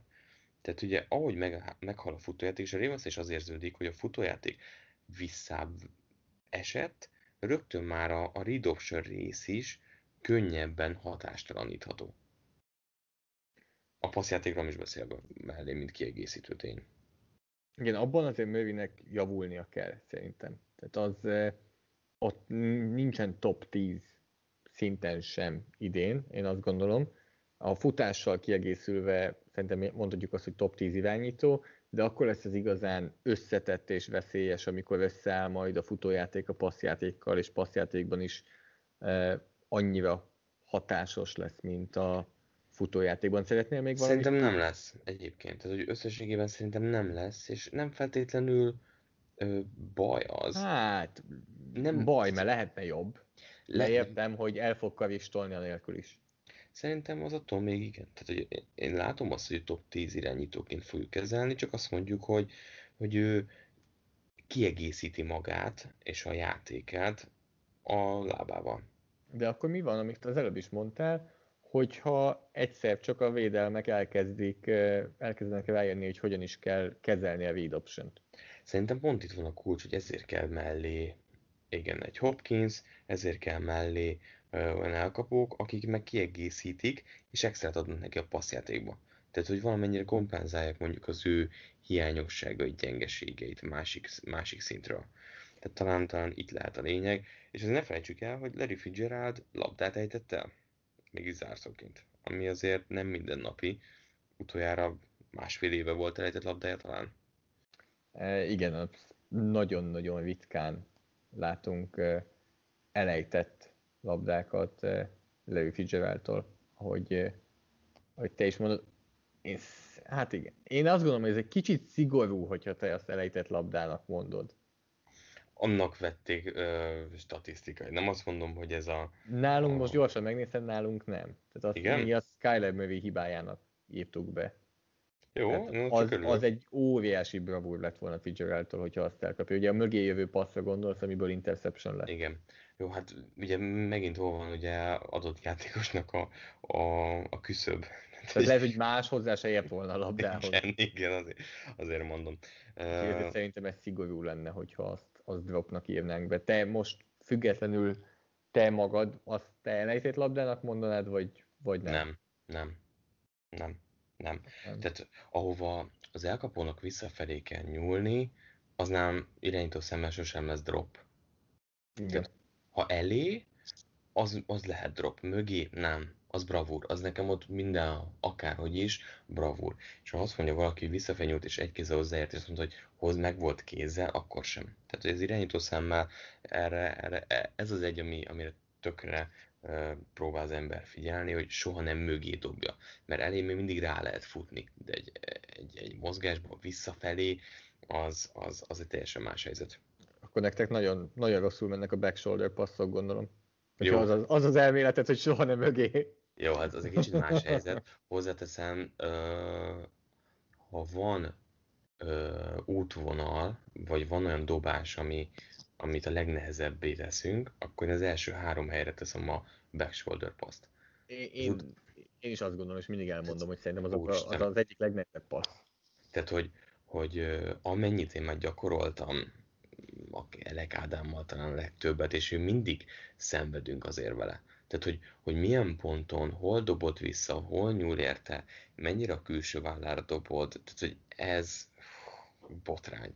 Tehát Aaron Rodgers mindig, amikor nézem, és akkor Davante Adams-el csinálják ezeket a backshouldereket úgy, hogy amúgy mondjuk egy go vonalból néz vissza, és úgy tekeredik, tehát egészen durva, tehát nagyon beteg.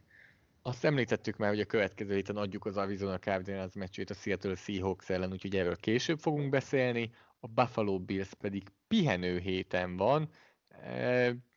Rájuk fér, mert most jött ez a vereség, de összességében szerintem azt elfogadják, hogy 7-3-mal állnak a bye week előtt, vagy a bye week alatt. Hát azért így elmenni pihenni, az nem rossz. Igen, nyilván a 8-2 az még szebb lett volna, pár másodperce voltak tőle, vagy pár centiméterre, ahogy tetszik. De jó helyen vannak. Tehát, hogy ha most úgy mennek el fújni egyet, hogyha megnézték volna éven a célkitűzést, nyilván máshol lett volna a bye week, most ezt tegyük félre, de szerintem most még jobban is jöhet talán így 10 meccs után. A következő meccsünk, utolsó meccsünk, amivel most itt részletesen fogunk beszélni, az a vasárnap esti rangadó, amivel nagyon sokan szavaztatok, hogy erről beszéljünk, de szerintem már erről valószínűleg beszéltünk volna anélkül is, nem? Hát igen, mert emlékszem múlt héten mit mondtam? Hogy mindenképp a Baltimore nyer? Teljesen kizárt, hogy a Patriots nyerjen. Szerencsére ez nincs meg sehol biztos, ahol ezt mondtad. Igen. Hát szerintem az elmúlt hetek egyik legnagyobb meglepetése volt. Szakadó esőben, ami így szép lassan. Az elején, hogyha mondjuk csak nézte mindenki csak mondjuk All 22-ból nézte volna, fel se tűnt volna, hogy esik. Nem. Az elején. Itt az elején. Ja, csak ahogy csúsztak a játékosok mondjuk elkapásoknál. Az All 22, amit én mert dolgoztam ezen a meccsen, az ugye van egy olyan bevágás, minden játék előtt megmutatják az eredményjelző táblát, hogy tudjad, nem hogy látszik. És látszott, de ugye az üres lelátók pedig egy óriási lepellel le voltak takolva, és olyan szinten fújta a szél azt a leplet, és látszott az, hogy keresztbe esik az eső, de igazad van, a magán a pályán nem látszott, csak ebben a felvételben, ebben a snittben mindig, amit bevágtak. És utána egyszer csak elkezded érezni, hogy valami nem stimmel, amikor van egy elkapás, vagy van egy, ahol csúsznak, és ilyen 4-5 yardokat akár előre még mennek a talajon, és akkor érzed, hogy itt valami bűzlik, és akkor derül ki, hogy amúgy a negyedik negyedre itt tényleg kaotikus időjárás volt, és, és szerintem ez a Patriotsnak az esélyeit jelentősen előrébb hozták. Tehát ez szerintem nagyon kellett nekik. És főleg azért a Baltimore Ravensnél azért vegyük figyelembe, hogy szerencsétlenség is volt. Tehát a rossz snappek, azok kétszer is megölték a Baltimore támadását. És Willie Snead például levette a kesztyűjét az esőben. Erről, mint játékos, mit gondolsz, hogy jobban érzi talán a labdát, vagy nem pont fordítva szokott lenni, hogy kesztyűt vesznek az irányítók esőben? Elkapók le szokták venni. Tehát az van, hogy ez a tapadós kesztyű, amikor már a labda megszívja magát, csúszik. elkezd csúszni. Tehát elkezd csúszni, mert ezekben a bőrlabdában az a nehéz, hogy ugye ez egy tök régi technológia. Tehát hogy mondjuk a labdarúgásban elkezdték azt, hogy a bőrt elengedték, és a szintetikus labdákat hozták be, most már tudod, így illeszgetik, nem is varják, hogy ne szívja meg magát. Ez a bőrlabdákra nem igaz. És elkezd megszívni magát, elkezd megnehezedni.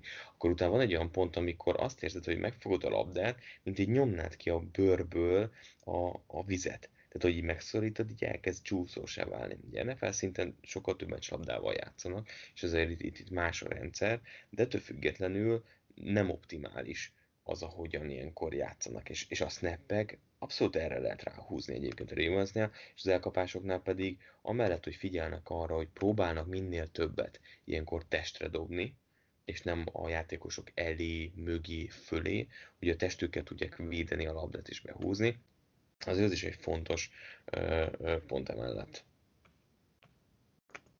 Mennyire lepődtél meg amúgy? Nagyon, vagy hát nem mondom, hogy nagyon. Tehát én nem mondom azt, hogy ez volt az év meglepetése, mert a New England igazából, ha megnézzük, Kansas Cityben nagyon közel volt ahhoz, hogy megverje a Chiefs. Tehát ami hiányzott ott azon a meccsen az, hogy elkapják Mahomes passzait, amit nekik dobott, az, hogy a bírók ne tévedjenek ellenük, és az, hogy a lehető legrosszabbnál csak egy kicsivel jobb irányító teljesítmény legyen. Tehát ez a New England tud meccsben lenni jó csapatokkal, és most meg is vert egyet. Azt mondtad, hogy egyre rosszabb lett az időjárás. Én ajánlom mindenkinek, hogy keresse vissza Zach Coxnak, New England újságírónak az egyik tweetjét, neked pont elküldtem az előbb, Márk, ahol 2 képet mutat meg az utolsó drive-okról. Tehát annyira az utolsó pillanatban lett rossz az időjárás, hogy a Patriots utolsó drive-jánál, amikor 2 perc 35 másodperc volt hátra a meccsből, még szinte teljesen tisztán lehetett azért látni a pályán. Nyilván esett az eső, de azt mondtad, hogy ez egy normál meccs, ahol mondjuk nagy eső van. És utána jött a Baltimore az utolsó támadássorozatra, ahol nekik már muszáj volt passzolni, hogy gyorsan haladjanak végig, és hát már mondd el, hogy mit látsz a képen. Ez nagyjából semmi. Tehát pont az erőltem is, amikor néztem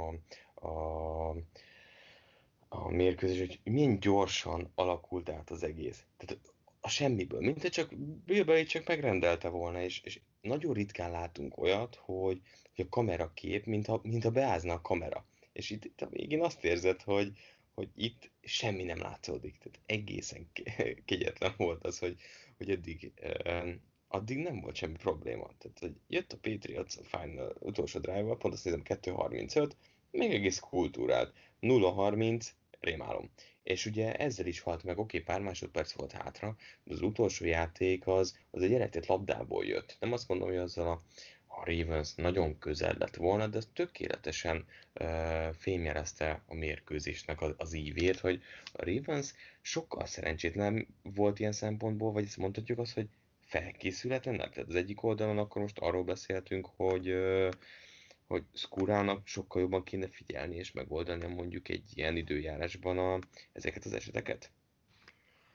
Ez az, amit ugye soha nem fogunk tudni. Tehát anekdotákat hallunk, és ugye azt halljuk mindig Bill Belichickről és a Patriots edzésekről, hogy ők júliusban is van, hogy vizes labdával edzenek azért, mert hogy minden szituációra föl kell, hogy készüljenek, és mindenre fölkészülnek.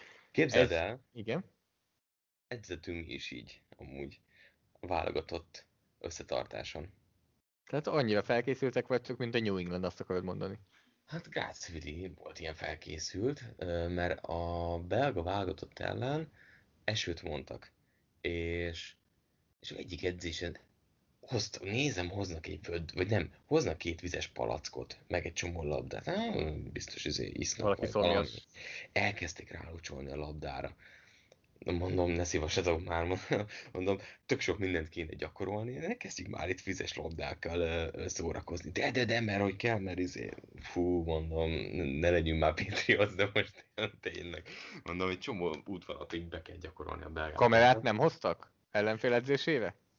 Nem. Kamera nem volt, szerencsére meg volt a videófelvétel anélkül is, de egyébként ezek hasznosak tudnak lenni. Hozzáteszem, engem tökre bosszantott a dolog, mert tényleg azt éreztem, de mindig ezt fogom érezni, hogy még mindig gyakorolni kell valamit, de hosszú távon meg hasznos, mert tényleg más ilyen időben játszani. Esett az eső a meccsen? Nem. De azért azt mondod, hogy megérte. Azt de kell, lógott az eső lába. Tehát, hogy voltak cseppek, meg előtte esett, de a meccs alatt egyáltalán nem. De hozzáteszem... lenni. De nem akarok rossz indulatú lenni, de nagyjából elve vezettem ki az előző gondolatmenetemet, és ebbe az irányba haladtam, hogy a New England házatájáról ugye halljuk mindig ezeket, hogy mindenre felkészülnek, és hogy vizes labdával edzenek minden szituációra. És tényleg nem akarok rossz indulatú lenni, de szerintem, ha a magyar válogatottnak eszébe jut, akkor valószínűleg John Harbaugh is valamikor már talán csinált ilyen edzést. Én nem éreztem azt, hogy akkora problémát okoz. Azért Jackson már nagyobb eső idején dobta meg például Sneadnek azt a TD-t.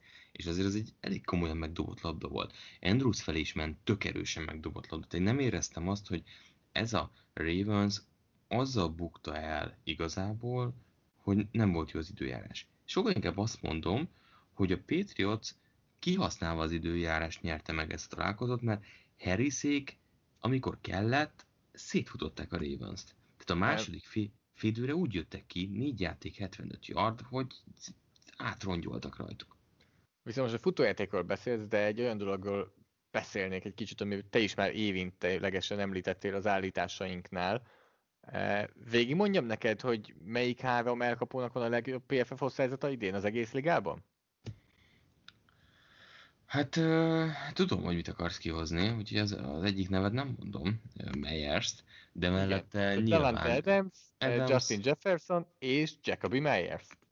Na ehhez mit szólsz? Nagyon durva. És Meyers most már nem arról beszélünk, hogy egy meccset játszott, hanem most már azért hetek óta ott van, és üstökös robbant be. Félreértés. Szerintem senki nem gondolja azt, hogy ő jobb elkapó, mint DeAndre Hopkins vagy Julio Jones. Ez most azt jelzi nyilván kevesebb labdából, kevesebb felimenő labdából, hogy mennyire hatékony és mennyire jól játszik jelenleg. Egyértelmű, hogy Hopkins... Rá kell építeni. Igen, de tehát, hogy vannak jobb elkapók nála, de hát kifejezetten jól játszik, és jó szezonja van. Azért, ha nézed az elkapásokat, hogy ki kapott el labdát ezen a meccsen a Patriotsnál, oké, nem volt sok passz kísérlet, de rajta kívül Johnsonnak volt 2 elkapása, aki elkapó. Pedig már visszatért a kedvencünk. Gondolom Nickel Heavy-be gondolsz. Így van. Látod azt a videót, ahol Marcus Peters előbb kezdi el a motion-t, mint ő? Igen. Jó, az nyilván inkább Petersnek a dicsérete, de egyébként arról, hogy ez mit jelent, hogy mondjuk ennyire elő van Meyers, és hogy akkor ez biztos gyakran van ilyen, vagy sok ilyen van, aki kevés elkapásból oda tud érni, és jó osztályzattal rendelkezik. Elkapóknál, adjál nekem egy percet, és elmondom neked, hogy összességében hogy néz ki a top 3 után is a helyzet, hogy kik milyen osztályzattal rendelkeznek. Tehát ugye az első az előbb említett Davante Adams, utána Justin Jefferson, Jacoby Meyers, és mondom a többit. Keenan Allen, DeAndre Hopkins, Adam Thielen, Cole Beasley, Julio Jones, Corey Davis, Stefon Diggs. Ez a top 10. Tehát, hogy nem arról van szó, hogy ide gyengébb elkapók olyan könnyen beférnének, Nem, mert tehát, hogy az van, hogy tényleg lehet bízni Meyersben, és ezért ez reménykeltő a New Englandnél, akik most azért 4-5-tel állnak, nincs minden veszve, messziről érkeznek, de tökéletes volt ezen a mérkőzésen, hogy mennyire érzik ők is, hogy rengeteg sérült, rengeteg hiányzó, a frontban alig van. Mit csináltak most a Baltimore ellen? Tele tömték a pályát defensív back-ekkel, tehát hogy ezzel próbálnak zavart kelteni, és kicsit azt éreztem, hogy oké, futójátékkal akartok jönni, gyertek, de teret nyomjuk a pályát defensív back-ekkel, és azt mondjuk, hogy mi passzelni védekezést próbáljuk egy kicsit előtérbe helyezni, és aztán meglátjuk, hogy mi jön ki ebből. És azt gondolom, hogy ez működött. Hát nagyon is működött. JC Jackson pedig vezeti a ligát interceptionökben. Azért erre se sokan fogadtak volna szerintem a szezon előtt. A másik oldalon szeretnék beszélni egy védőről, meg úgy az egész védelemről. Marcus Peters ezen a meccsen megmutatta a rosszabb arcát, főleg futás elleni védekezésben, amikor nem volt kedve védekezni, tehát egészen elképesztő játékok voltak. Viszont Patrick Queen, akivel beszélnék egy kicsit. Figyelj, Igen, miről szeretnél beszélni? Hát akár csak a TD-re gondolunk, az össze-vissza legyezkedett a kezével Burkheaddel szemben. Pont ezért hozták az első körben. Nem tudom, láttad-e a tweetemet, hogy Queennek, tippelj először is, hogy mi volt a PFF osztályzata szerinted ezen a meccsen? 30. 23,3. Tehát nem kezdett ennyire rosszul. Nem. Voltak jobb meccsei, összességében, a 23,3 az nagyon rossz. Tudod, hogy mennyire rossz? Nagyon. Elmúlt 4 évben linebacker nem kapott ilyen rossz osztályzatot meccsen. Az azt jelenti, hogy ez összesen tudod, hogy hány eset? 4142 esetből ez a legrosszabb. 4000, Jézusom. Tehát ugye, ha összevetjük az összes linebacker teljesítményt meccseken az elmúlt 4 szezonban, az 4142-re jön ki, abból a legrosszabb Patrick Queené volt ezen a meccsen. Hát nyilván nem kezdett ilyen rosszul, igen, mert ez historikusan rossz. Én nem érzem úgy, hogy bármi veszve lenne, mert egy atletikus linebacker, akinek minden adottsága megvan, hogy jó legyen, de abszolút nem tette eddig ezeket össze, és nem tudta hasznosítani, és nagyon-nagyon nagy gyenge pontja a Baltimore Ravens védelmének. Ez nagyon kemény. Tehát, hogy és ez azért ijesztő, mert egy elsőkörös áldoztak be érte. És nyilván idén is látjuk meg amúgy is, ezért első körben linebackerek NFL szinten azért eléggé szenvednek. De pont azért gondoltam azt, mert a szezon elején nem volt ennyire elveszve. Még jó meccsei is volt egy-kettő, de az elmúlt hetekben érezhető volt az ő komoly visszaesése. És pont az ilyen csapatok ellen, amikor az ellenfél ennyit fut, nem fér bele az, hogy a linebackerek össze-vissza szaladgálnak ezeknél a játékoknál. Tehát, hogy volt olyan eset, ahol Quint eltüntették a pályáról. És nem egy ilyen volt, hogy néztem, ilyen safety magasság környékén valaki így lépked hátra. Nézem, mondom, ez megint ő. Ami a nagyobb probléma, sokszor nem is tüntették el. Ő maga nem tudta, hogy melyik irányba kell menni. Menjen. Igen, az a másik. És tényleg sorra jöttek ilyenek. Igen. Úgyhogy a Ravensnél azért van pár megoldandó feladat. Ettől függetlenül Lamar Jackson miatt mikor kezdünk pánikolni? Semmikor. Valamikor kéne, majd szólj rám. Tehát, hogy nincs jó szezonja, de erről már annyit beszéltünk, és azért türelmesek vagyunk vele szemben. Nagyon érdekes az, amiről beszéltek, és múlt héten a meccs után jött ki, és több helyen is cikkeztek arról, hogy Lamar Jackson is azt mondta, hogy ismerik a hívásaikat, és azt, hogy mit akarnak csinálni. Tehát Greg Roman, ugye a támadó koordinátor a Baltimore Ravensnek, nagyon nem foglalkozik a tendenciákkal, ami NFL szinten az egyik legfontosabb, hogy bizonyos felállásokból miket hívnak. És pont ezért szoktak nagyon sok olyan dolgot szándékosan egy adott formációból mást hívni, hogy a tendenciákat elkezdjék megszüntetni, és ne kezdjenek el következtetni, hogy mit akarnak hívni. És előhívták azt, hogy a Buffalo Bills, amikor támadó koordinátor volt, még ott is, de hogy korábban, amikor emlékszünk a San Francisco 49ers-re és Colin Kaepernickre, pont ugyanezt történt. Berobbant Kaepernick, jöttek a read optionok, azt tudta az NFL, hogy mit kezdjen vele. Működtek a passzjátékok, de volt egy iránytól, aki azért nem a legpontosabban passzoló volt, és most lehet, hogy ugyanezt látjuk. Igen, többen elkezdték kérdezni, hogy nem az első ilyen eset Greg Romannél. San Francisco, hogy te is említett, Buffalo-ban is ez volt, hogy jól indult, és utána visszaesés jött, és most Baltimore-ban is, és az pedig mennyire sokat mond, amikor már az irányítód áll bele, és nyilvánosan kritizál téged. Utána viszont ez a meccs után azt mondta Lamar Jackson, hogy a játékosok hibáztak, és nem volt semmi baj a játékhívással, és ő teljesen elégedett azzal, amit Greg Roman csinált. Nyilván az időjárás, nem az időjárás miatt kapott ki a Baltimore Ravens, ebben szerintem egyetérthetünk, de azért rányomta a pecsétét erre a meccsre. Úgyhogy... Ilyen szempontból kell aggódni szerintem. Tehát nálam ez az a pont, hogy meg kell újulniuk.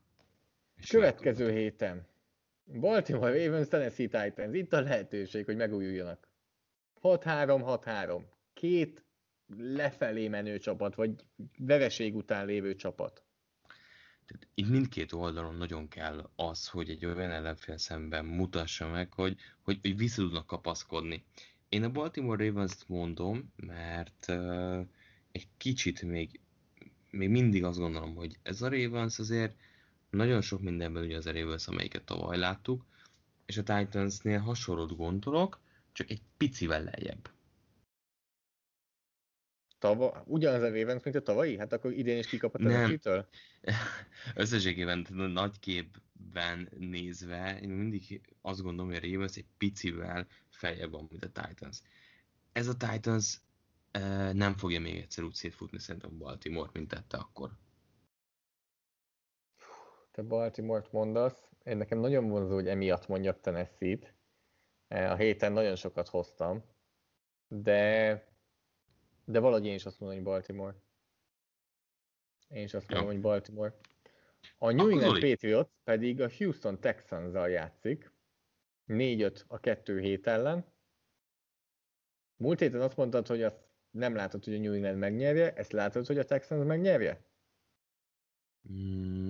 Most bedobtam én már tippben is a Patriots. Most egy kicsi meggyőztek, valami hitet visszahoztak, hogy valamit ki lehet ebből hozni. Ez a csapat kikapott Drew Locktól. Deshaun Watson Drew Locknál szerintem egy kicsivel jobb irányító. Kicsivel jobb, és ez se volt elég. Mármint Deshaun Watson, bocsánat. Tehát, hogy ez se elég akkor neked, hogy a Texans-ra tippelj? Nem. Patriots. Nálam is Patriots. És akkor kérdezek tőled. Elérkeztünk ahhoz a pillanatához a podcastnak, amikor kérdezek tőled. Ugye ma nagyon sokat kérdeztél. Nagyon sokat kérdeztem. Igen, ilyen kérdezős kedvemben vagyok. Én meg szívesen felelek.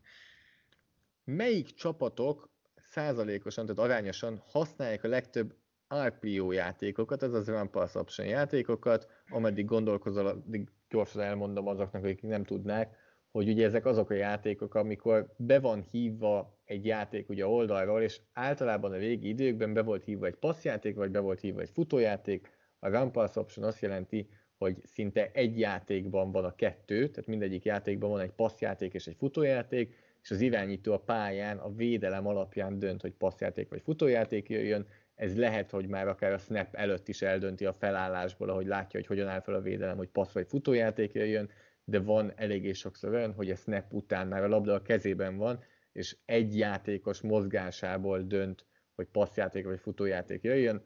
Márk, szerinted melyik csapatok használják ezt a legtöbbször, és nyugodtan természetesen most is mondhatod, hogy melyikek, akik a legkevesebbszer. Szerintem Chiefs. 19,1%-kal a legtöbbször.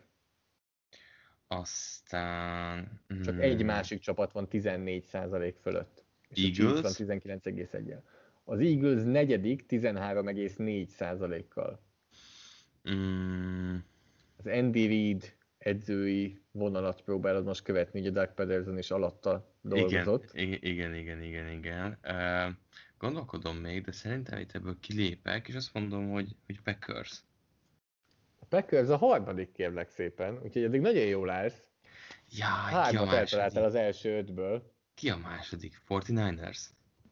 A 49ers a 30-adik. Most már az Annyira jól alsókat álltál. mondtam. Ja, Alsókat tudom, mondtam. persze. Ki a második? Arizona Cardinals. Na, ez az igen, ezen agyaltam, de nem gondoltam. 5. Voltam pedig volna. a Houston Texans. Ami érdekes amúgy, hogy a 6. a Tampa Bay Buccaneers, és a Patriotsnál nem sokat használta ez Brady. Igen. Azért 11,4%-ról beszélünk, tehát mondjuk minden 10. játék run pass option. A Patriots az totál az alján volt szerintem az elmúlt időszakban, és szerintem most is alul van. 18. most a Patriots, és akkor mondjam a legalját?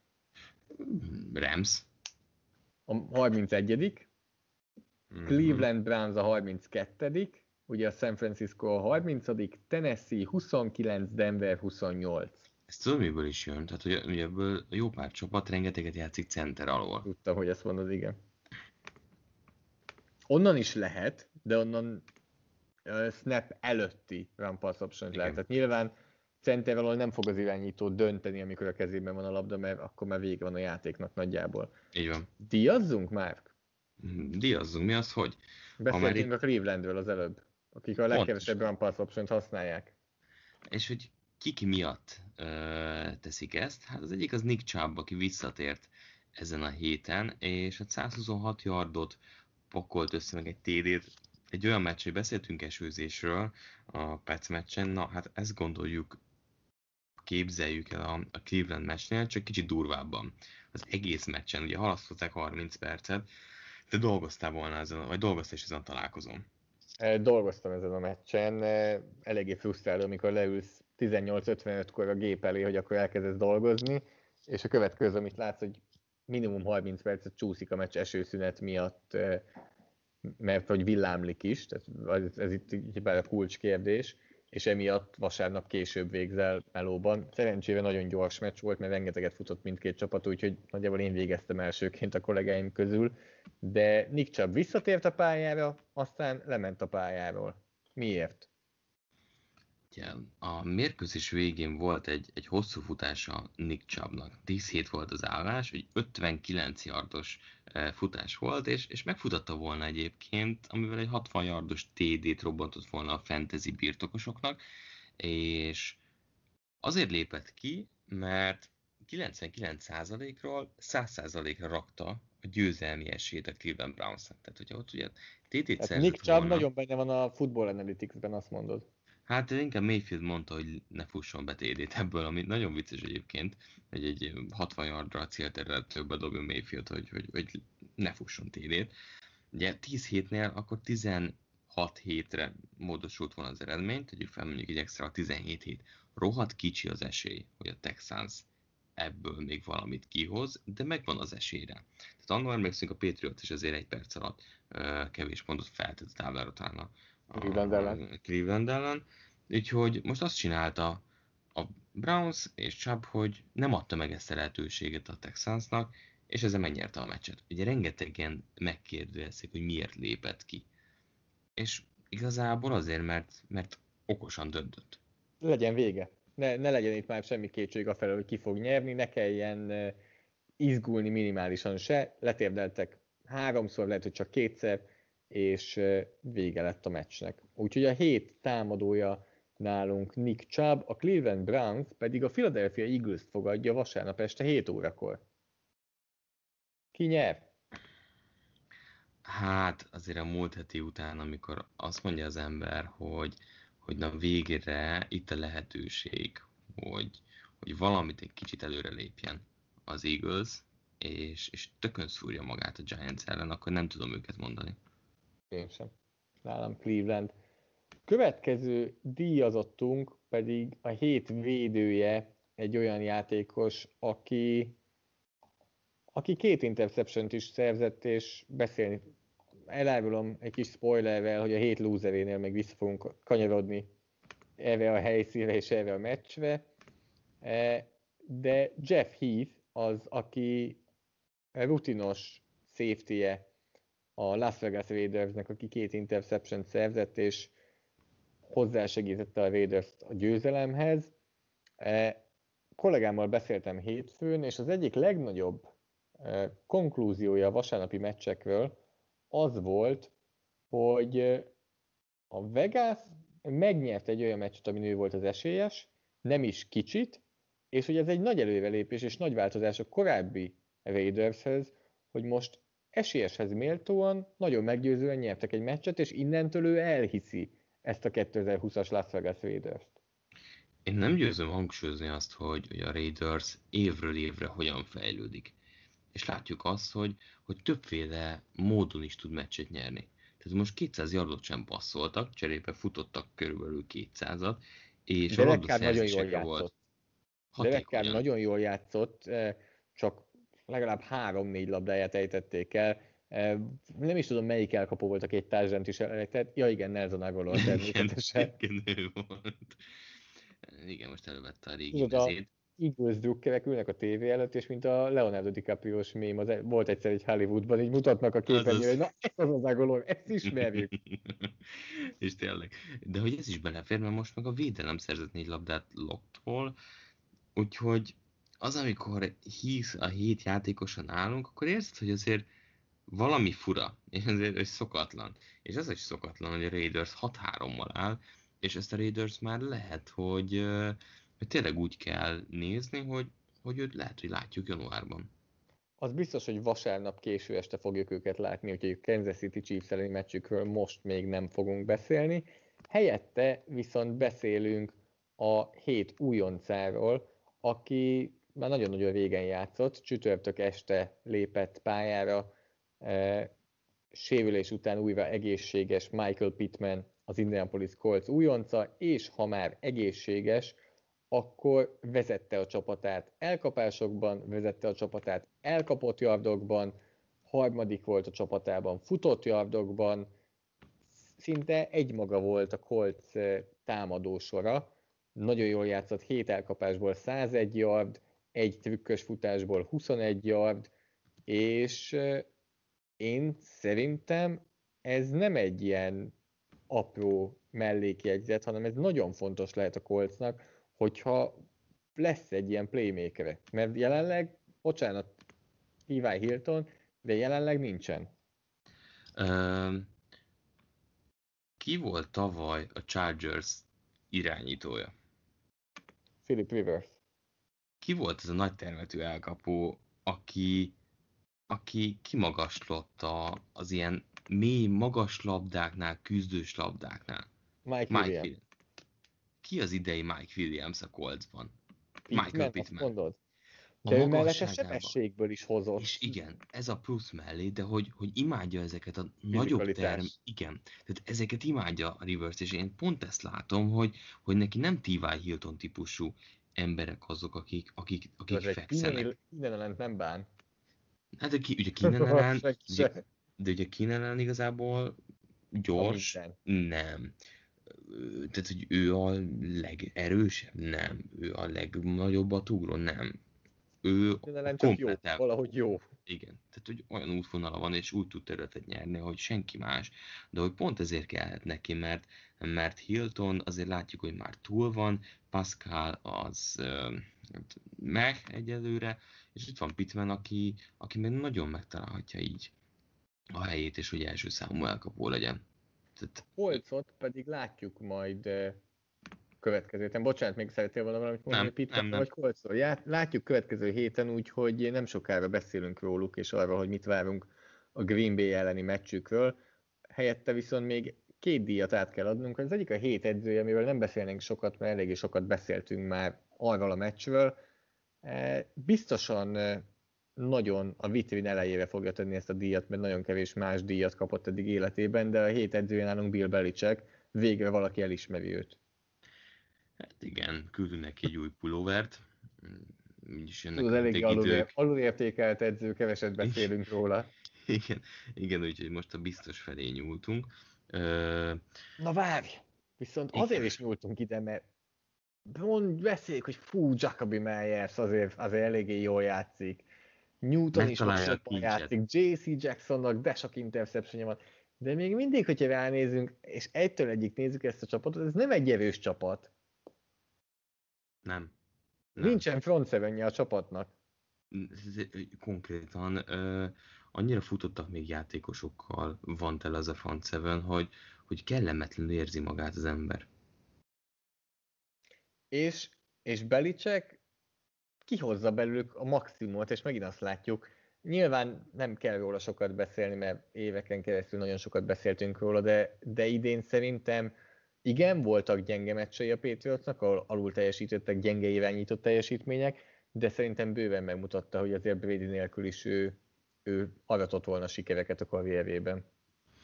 Én is azt érzem, és látom benne azt, hogy ez a csapat ez rövid időn belül össze fog állni, hogyha nem tényleg ennyire futottak még játékosokkal játszanak, hanem mi kell a Patriotshoz? Átlagos szintű játékos.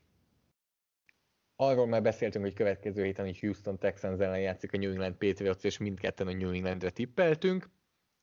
Azt mondtad, hogy sokat kérdezek tőled, úgyhogy még egy kellemes kérdést bedobnék neked. Volt olyan meccsed, ahol 4 interception dobtál? Hát ha volt is, biztos, hogy elfelejtem. 3 már volt. 3 volt. 4 nem. Drew Lock szerinted el fogja felejteni a vasárnapot? Az a baj, hogy azt érzem, hogy Drew Locknak lesz még ilyen meccs, amikor 4 interception fog dobni. Drew Lock a Denver Broncos jövője? Nem. De szerintem ezt beszéltük eddig is. Tehát, hogy, és nem emiatt, hogy tehát láttunk már nagy irányítóktól 4 interceptions meccset, de láttuk azt, hogy van benne több. Én logban továbbra sem látom azt, hogy ő a Denver Broncos jövője. Sőt, jelenleg, és ez most tök rossz kimondani, de kerékkötője ennek a Denver Broncosnak. Láttam olyan véleményeket, hogy Jerry Jeudy-nak elrontja az újonc szezonját. Tulajdonképpen Drew Lock. Van benne, abszolút van benne. Mert hogy Jeudy viszont jól megfutja az útvonalakat, szabadra játsza magát, csak nem jön a labda. Szerintem ez a Patrick, Hamler, Jeudy 3-as kiegészül Hamiltonnal, ez nem annyira rossz. Tehát nem mondja nekem senki. Ott van fent is. Igen. Hát aki idén inkább lent, de... Amikor már kimondtam, hogy ezt tudtam, hogy nem fogod tudni kihagyni. Éreztem, hogy ezt nem tudod kihagyni. De most irányítók, akik legalább 250 snappet játszottak, és rosszabb PFF osztályzatuk van, mint Drew Locknak. Tippelj, hogy mennyi ilyen van? 3. 2. Dwayne Haskins és Nick Mullins. Azért ez nem egy jó társaság. Az nem. Tehát ez nem csak ez a meccs igazából, hogy most volt egy rossz meccs a Locknak, hanem nem játszik jól, és ilyen szempontból pedig meg kell dicsérjem a Denvert, mert megdicsértem őket májusban, akkor most is meg kell dicsérjem, hogy itt az a cél, hogy olyan játékosokat tegyél az irányítót köré, hogy januárban ki tud mondani a döntés, hogy ő az irányítónk vagy nem, és ne lehessen arra fogni, hogy nem volt jó támadófala, ne lehessen arra fogni, hogy nem volt jó elkapója, és minden adott a döntéshez, azt kell mondjuk. Nagyon. Nem érzem. Nem értesz egyet? De. Pont az a bajom, hogy szerintem ezt a lokvonalat, ezt nagyon gyorsan ezt el kell engedni. Hát a szezon végén, előbb nem tudják. Előbb nem tudják, de a végén ki kell mondani. Tehát azért nem volt... meccs, Miami Dolphins, amely nagyjából most már szerdán és kedden is labdákat szerez valahogy, mert minden a kezükbe esik, és pántokat blokkolnak, interceptionjeik vannak, minden összejön nekik. Na ők játszanak a Denver Broncos ellen, az egyik csapat 6-3-mal, a másik 3-6-tal áll, papírforma Miami Dolphins meccsnek tűnik, az is lesz-e már? Tök durva azt mondani, hogy papírforma, nem? Tehát, ja, az lesz? Igen, ez Dolphins győzelem. Dolphins fog nyerni. Győzelem, de a Dolphinsnak nagyon csalókák az elmúlt meccsei, mert védelmi touchdownok, speciális egység touchdownok, szerencsés tuapasszok, de azt gondolom, hogy ha a Dolphinsnak nem jön össze minden, mint az elmúlt hetekben, még akkor is jobb csapat, mint a Denver, úgyhogy szerintem a Miami fogja nyerni ezt a meccset. És akkor térjünk rá azokra a találkozókra, amiket láthattok majd az Arena 4 képernyőjén. Kezdjük pénteken egy csoportrangadóval, amit szerintem már alig vár, mert pénteken hajnalban 2 óra 20 perckor ő fog beülni az alámondóba a 6-3-as Arizona Cardinals és a 6-3-as Seattle Seahawks meccsére. Így nagyon forró, tehát azért ez a csütörtök esti rangadó iszonyú király így, hogy ebben a csoportban ennyire jól áll, ugye 6-3 áll mindkét csapat. Nagyon nehéz, tehát azért most 2 meccset bukott a Seahawks zsinórban, a Cardinals is nagyon közel volt ahhoz, hogy 2 meccs bukon legyen, ugye a Dolphins ellen, most a Buffalo azért, ez most nehéz hol venni, oké, dupla a vége. Én a Seahawksra tippelek, de tudjuk, ismerjük, láttuk, hogy a Cardinals nem egyszer megnézette a Seahawks dolgát. És szerintem most is ez lesz. És Múltkor megverték őket. Így van, így van. És az sem volt meglepetés olyan szempontból, hogy tavaly előtt is ez a Cardinals mindig szivatja a Seahawksot, vagy a Seahawks éppen magát. Szerintem most rövid hét, gyorsan kell fejteni a Seahawksnak ezt a mostani újabb botlását, és Russell Wilson vissza fog menni oda, ahol volt pár héttel ezelőtt. Meg lehet ezt a meccset nyerni 30 pont alatt? El tudod képzelni ez a meccs 27-24 mondjuk? Azt még igen. Sokkal lejjebb már nem. De az csak a rövid hét miatt. Szerintem muszáj, hogy a győztes 30 pont fölé menjen. Akkor nagyon jó lesz. Ez a DeAndre Hopkins, Kyler Murray duo, ez a Seahawks secondary ellen, úgyhogy az Arizonának egészen jól összeáll a támadó fala, és jól meg tudják védeni Murrayt. Én azt látom, hogy ebből nagyon sok pont lesz. Kéne mondanom egy győztest, ugye? Mert közel sem vagyok. Kéne. Te azt mondod, hogy Seattle, és Seattle-ben van a meccs, de a hazai pályán nem tudjuk idén mennyit jelent. Én azt mondom Arizona. Jó. Szerintem a Seattle jobb csapat. Szerintem a Seattle többre viheti a szezon végén. Szerintem a Seattle-nek jobb irányítója van. Ettől függetlenül azt mondom, hogy Arizona. Mert most erre a meccsre... Hát ezért a Stingsbury az évetszője. Na jó van, hagyjál. Következő találkozunk vasárnap este 7 órakor. Szintén egy csoportmeccs, csoportrangadó is már. Az Atlanta Falcons látogat a New Orleans Saintshez. 3-6-tal áll a Falcons, Matt Ryan. Tehát a támadó sorral itt nincsen probléma. Matt Ryan jól játszik, valószínűleg visszatér Calvin Ridley, New Orleans Saintsből kiesett Drew Brees. Mikor, ha nem most szerez meglepetést az Atlanta? Ez a trükk, pont kimondtad a lényeget. Tehát itt csak azért érdemes egy kicsit más kontextusban beszélni erről, mert a New Orleans Saintsnél nincs ott Drew Brees. Ettől függetlenül azt mondom, hogy a New Orleans megtalálta önmagát, és cserélirányítóval is megnyeri ezt a meccset. 3 héten belül 2-szer játszik egymással a két csapat, mindkettőt megnyeri szerinted a New Orleans? Ez tipikusan egy olyan párharc, ami szerintem 1-1 a végén valahogy. Az, igen, pont. De szerintem az elsőt hozza a Saints. Tehát akkor most azt mondod, hogy Saints. Ezt még igen. Én is azt mondom, hogy New Orleans, de most kb. Pont ellent mondok magamnak, mint amit a csütörtök estére mondtam, mert nagyon közel vagyok ahhoz, hogy Falcons mondjak, de minden észérv nálam a New Orleans mellett van. És most nem tudok elmenni amellett, hogy ésszel tippeljek. Akkor tippelj ésszel a következőn. Hát, azt nem tudok, ott nagyon nehéz. Green Bay Packers, Indianapolis Colts már. Azért, hogy gyorsan dobom neked vissza a labdát. Mert ötleted sincs, hogy mit mondjál, mi? Tehát a múlt heti Jacksonville elleni nyögvenyelős meccs a Packersnél szerintem ez minden csapat életében megvan. Ugye a Colts védelem egy rendkívül kellemetlen egység, és... Jó, de kikapott a Packers a Vikings-tól, és nagyon csúnyán kikapott a Tampa Bay-től. Nem arról beszélünk, hogy egy 9-0-val álló csapatnak volt egy szoros győzelme. Ez kétségtelen, de azért, hogy a Coltsnak a vereségét, ha nézzük, azért ott is becsúszott egy... Jó, de a másik oldalra is tud húzni. De pontosan egyetértek, hogy 2 olyan csapat szerintem, aki bárkit meg tud verni, és bárkitől ki tud kapni. Igen. De jó csapat. Tehát, hogy nem olyan, mert a New Englandet is ide sorolnám, de a New England azért 4-5-tel áll, ők más kategóriában vannak, sőt, talán az Atlantát is ide sorolom, aki bárkit meg tud verni, bárkitől ki tud kapni, de az nem egy annyira jó csapat az Atlanta, mint a Green Bay és az Indianapolis. Én itt érzésre tudok csak tippelni, és emiatt a Packers mondom. De ez tök olyan, mint a Seahawks, hogyha most azt mondom, hogy utána a Colts megnyeri, meglepődsz? Nem fogsz meglepődni. Nem. De én az Atlantán sem fogok nagyon. azt ott majd úgyis ráhúzzuk el, mismásoljuk, hogy hát nincsen Breeze. Tehát nem, Szép. most adjuk magunkat. Úgyhogy Packers. Én viszont nagyon, nagyon ülök ezen a hype vonaton, ami az Indianapolisnál van, úgyhogy most is rájuk fogok tippelni. Indianapolis. Vasárnap esti rangadó, Kansas City Chiefs, Las Vegas Raiders.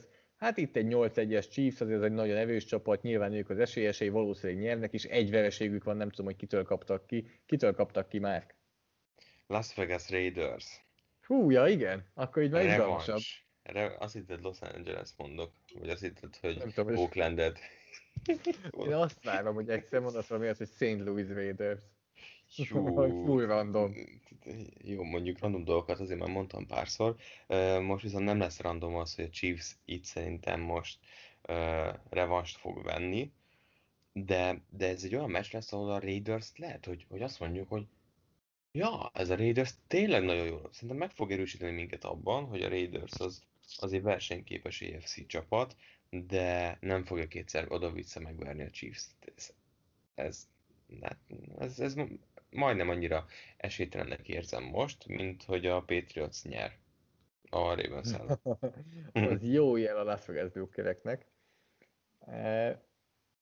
Én azt gondolom, hogy a Raiders az egy jó csapat, egy erős csapat, amit te is mondtál az előbb, hogy versenyben van, és versenyképes csapat, de ezt ezen a héten nem fogjuk szerintem meglátni, mert hogyha van két dolog, ami jobban össze van kötve az NFL-ben, így a tudatában az embereknek annál, mint hogy bye week utáni meccsen Andy Reid csapata, akkor én arról nem tudok, mert tényleg érdemes megnézni, vannak statisztikák arra, hogy bye week után Andy Reid csapata, vagy akár a szezon első meccsén Andy Reid csapata. Tehát ha Andy Reidnek sok ideje van készülni egy meccsre, akkor azokat a meccseket nem szokta elbukni. Na most emellett az is itt van, hogy a Kansas City Chiefs szerintem mindenki egyetért, hogy összességben erősebb csapat, mint a Las Vegas Raiders. Nyilván egy meccsen bármi történhet, de szerintem a Chiefs itt legalább 2 touchdownnal nyerni fog. Igaz is lehet. Szorosabbat várok, de azt tudja, hogy a Chiefs agresszíven fog futballozni. Tehát ez tipikusan az a helyzet. Kikaptunk a Raiders-től. Egy kikaptak a raiders és az elmúlt meccseket kicsit átaludták, és úgy nyertek. Tehát nem láttuk igazán a Kansas City-t nagyon élesnek az elmúlt hetekben. Nem, de szerintem ez most változni fog. De tartom azt, hogy a Raiders-t nem fogja ez lejjebb vinni az értékelésben. Amúgy mennyire jó meccseink vannak. Tehát, hogy Nagyon.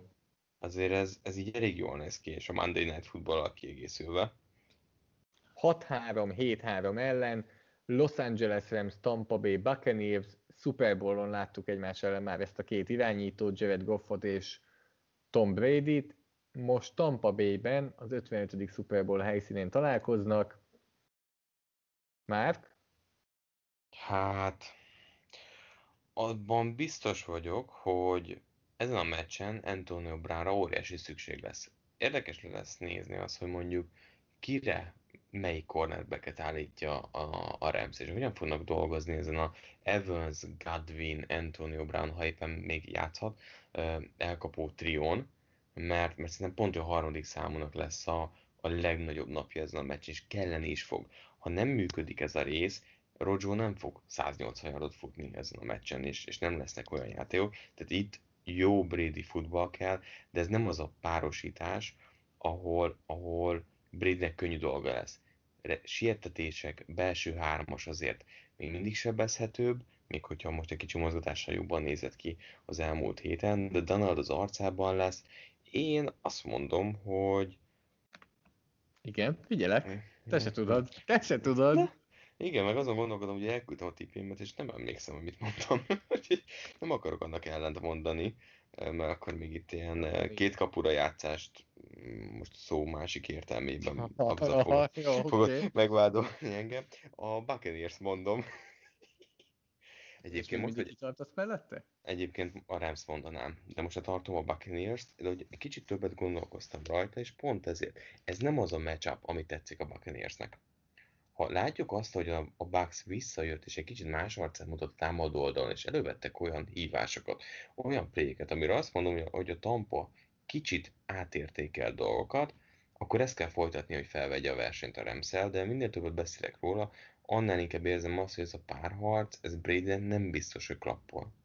A másik oldalon pedig úgy érzem, hogy Todd Bowlesnak rengeteg blitzet kell hívnia, mert ez a Los Angeles támadófal és Szisztaima ellen a 4 emberes passértetés szerintem nem fog igazán odaérni, és tudjuk, hogy Jared Goffnál mekkora különbség van, amikor nyomás alatt van, és amikor nincsen nyomás alatt. Tehát szerintem nagyon sokat kell, hogy blitzeljen a Tampa Bay. Azt csinálja is. Szeret is, igen, tehát nincsen ezzel probléma ilyen szempontból. Másik oldalon Jalen Ramsey szerintem megint egy jó meccset fog bemutatni, ami alapján emberek emlékezni fognak arra, hogy miért is ő az egyik, hanem a legjobb cornerback az egész NFL-ben, ami azt fogja jelenteni, hogy nem fogunk róla beszélni igazából, hiszen egy cornerbacknél tulajdonképpen az a jó meccs, amikor nem nagyon beszélünk róla. Én viszont akkor azt mondom, hogy Los Angeles Rams. Jó, oké. De nagyon jó meccseink vannak. Jó hetünk van. Nagyon, jövő héten nagyon. pedig még több meccsünk lesz, hiszen jövő héten hálaadás. Többen kérdezitek folyamatosan, hogy adjuk-e a hálaadás napi meccseket, és megerősítettem, hogy adjuk mind a 3-at majd jövő csütörtökön, amiket természetesen felvezetünk majd a jövő heti Fourth and Longban is. Sajnos most átmenetileg csak hangsávban jelenünk meg, és a képernyőkön nem, de reméljük, hogy ez nem sokára változni fog. Addig is mindannyian vigyázzatok magatokra. Facebookon kövessétek a Fourth and Long oldalt, emellett pedig iratkozzatok fel a podcastra, ha még nem tettétek volna, ahol podcastot szoktatok hallgatni, akár Soundcloudon, Google Podcaston, Spotify-on, vagy iTunes-on. Emellett, hogyha iTunes-on 5 csillagra értékelitek a podcastot, azt nagyon megköszönjük, és annak nagyon fogunk örülni, már pedig annak fog örülni, hogyha Soundcloudon szívecskézitek a podcastot, tudtok emellett tőlünk kérdezni is, Facebookon is, illetve Twitteren is, Márktól a Bencsics 05 néven, tőlem pedig a PFF Alson Zoltán néven. Ez volt a 12. heti podcast, vagy a 12. podcast. Jövő héten pedig jövünk már a hálaadás napi meccsekkel, addig is mindenkinek jó meccsnézést hétvégén, és jövő héten találkozunk. Sziasztok! Sziasztok!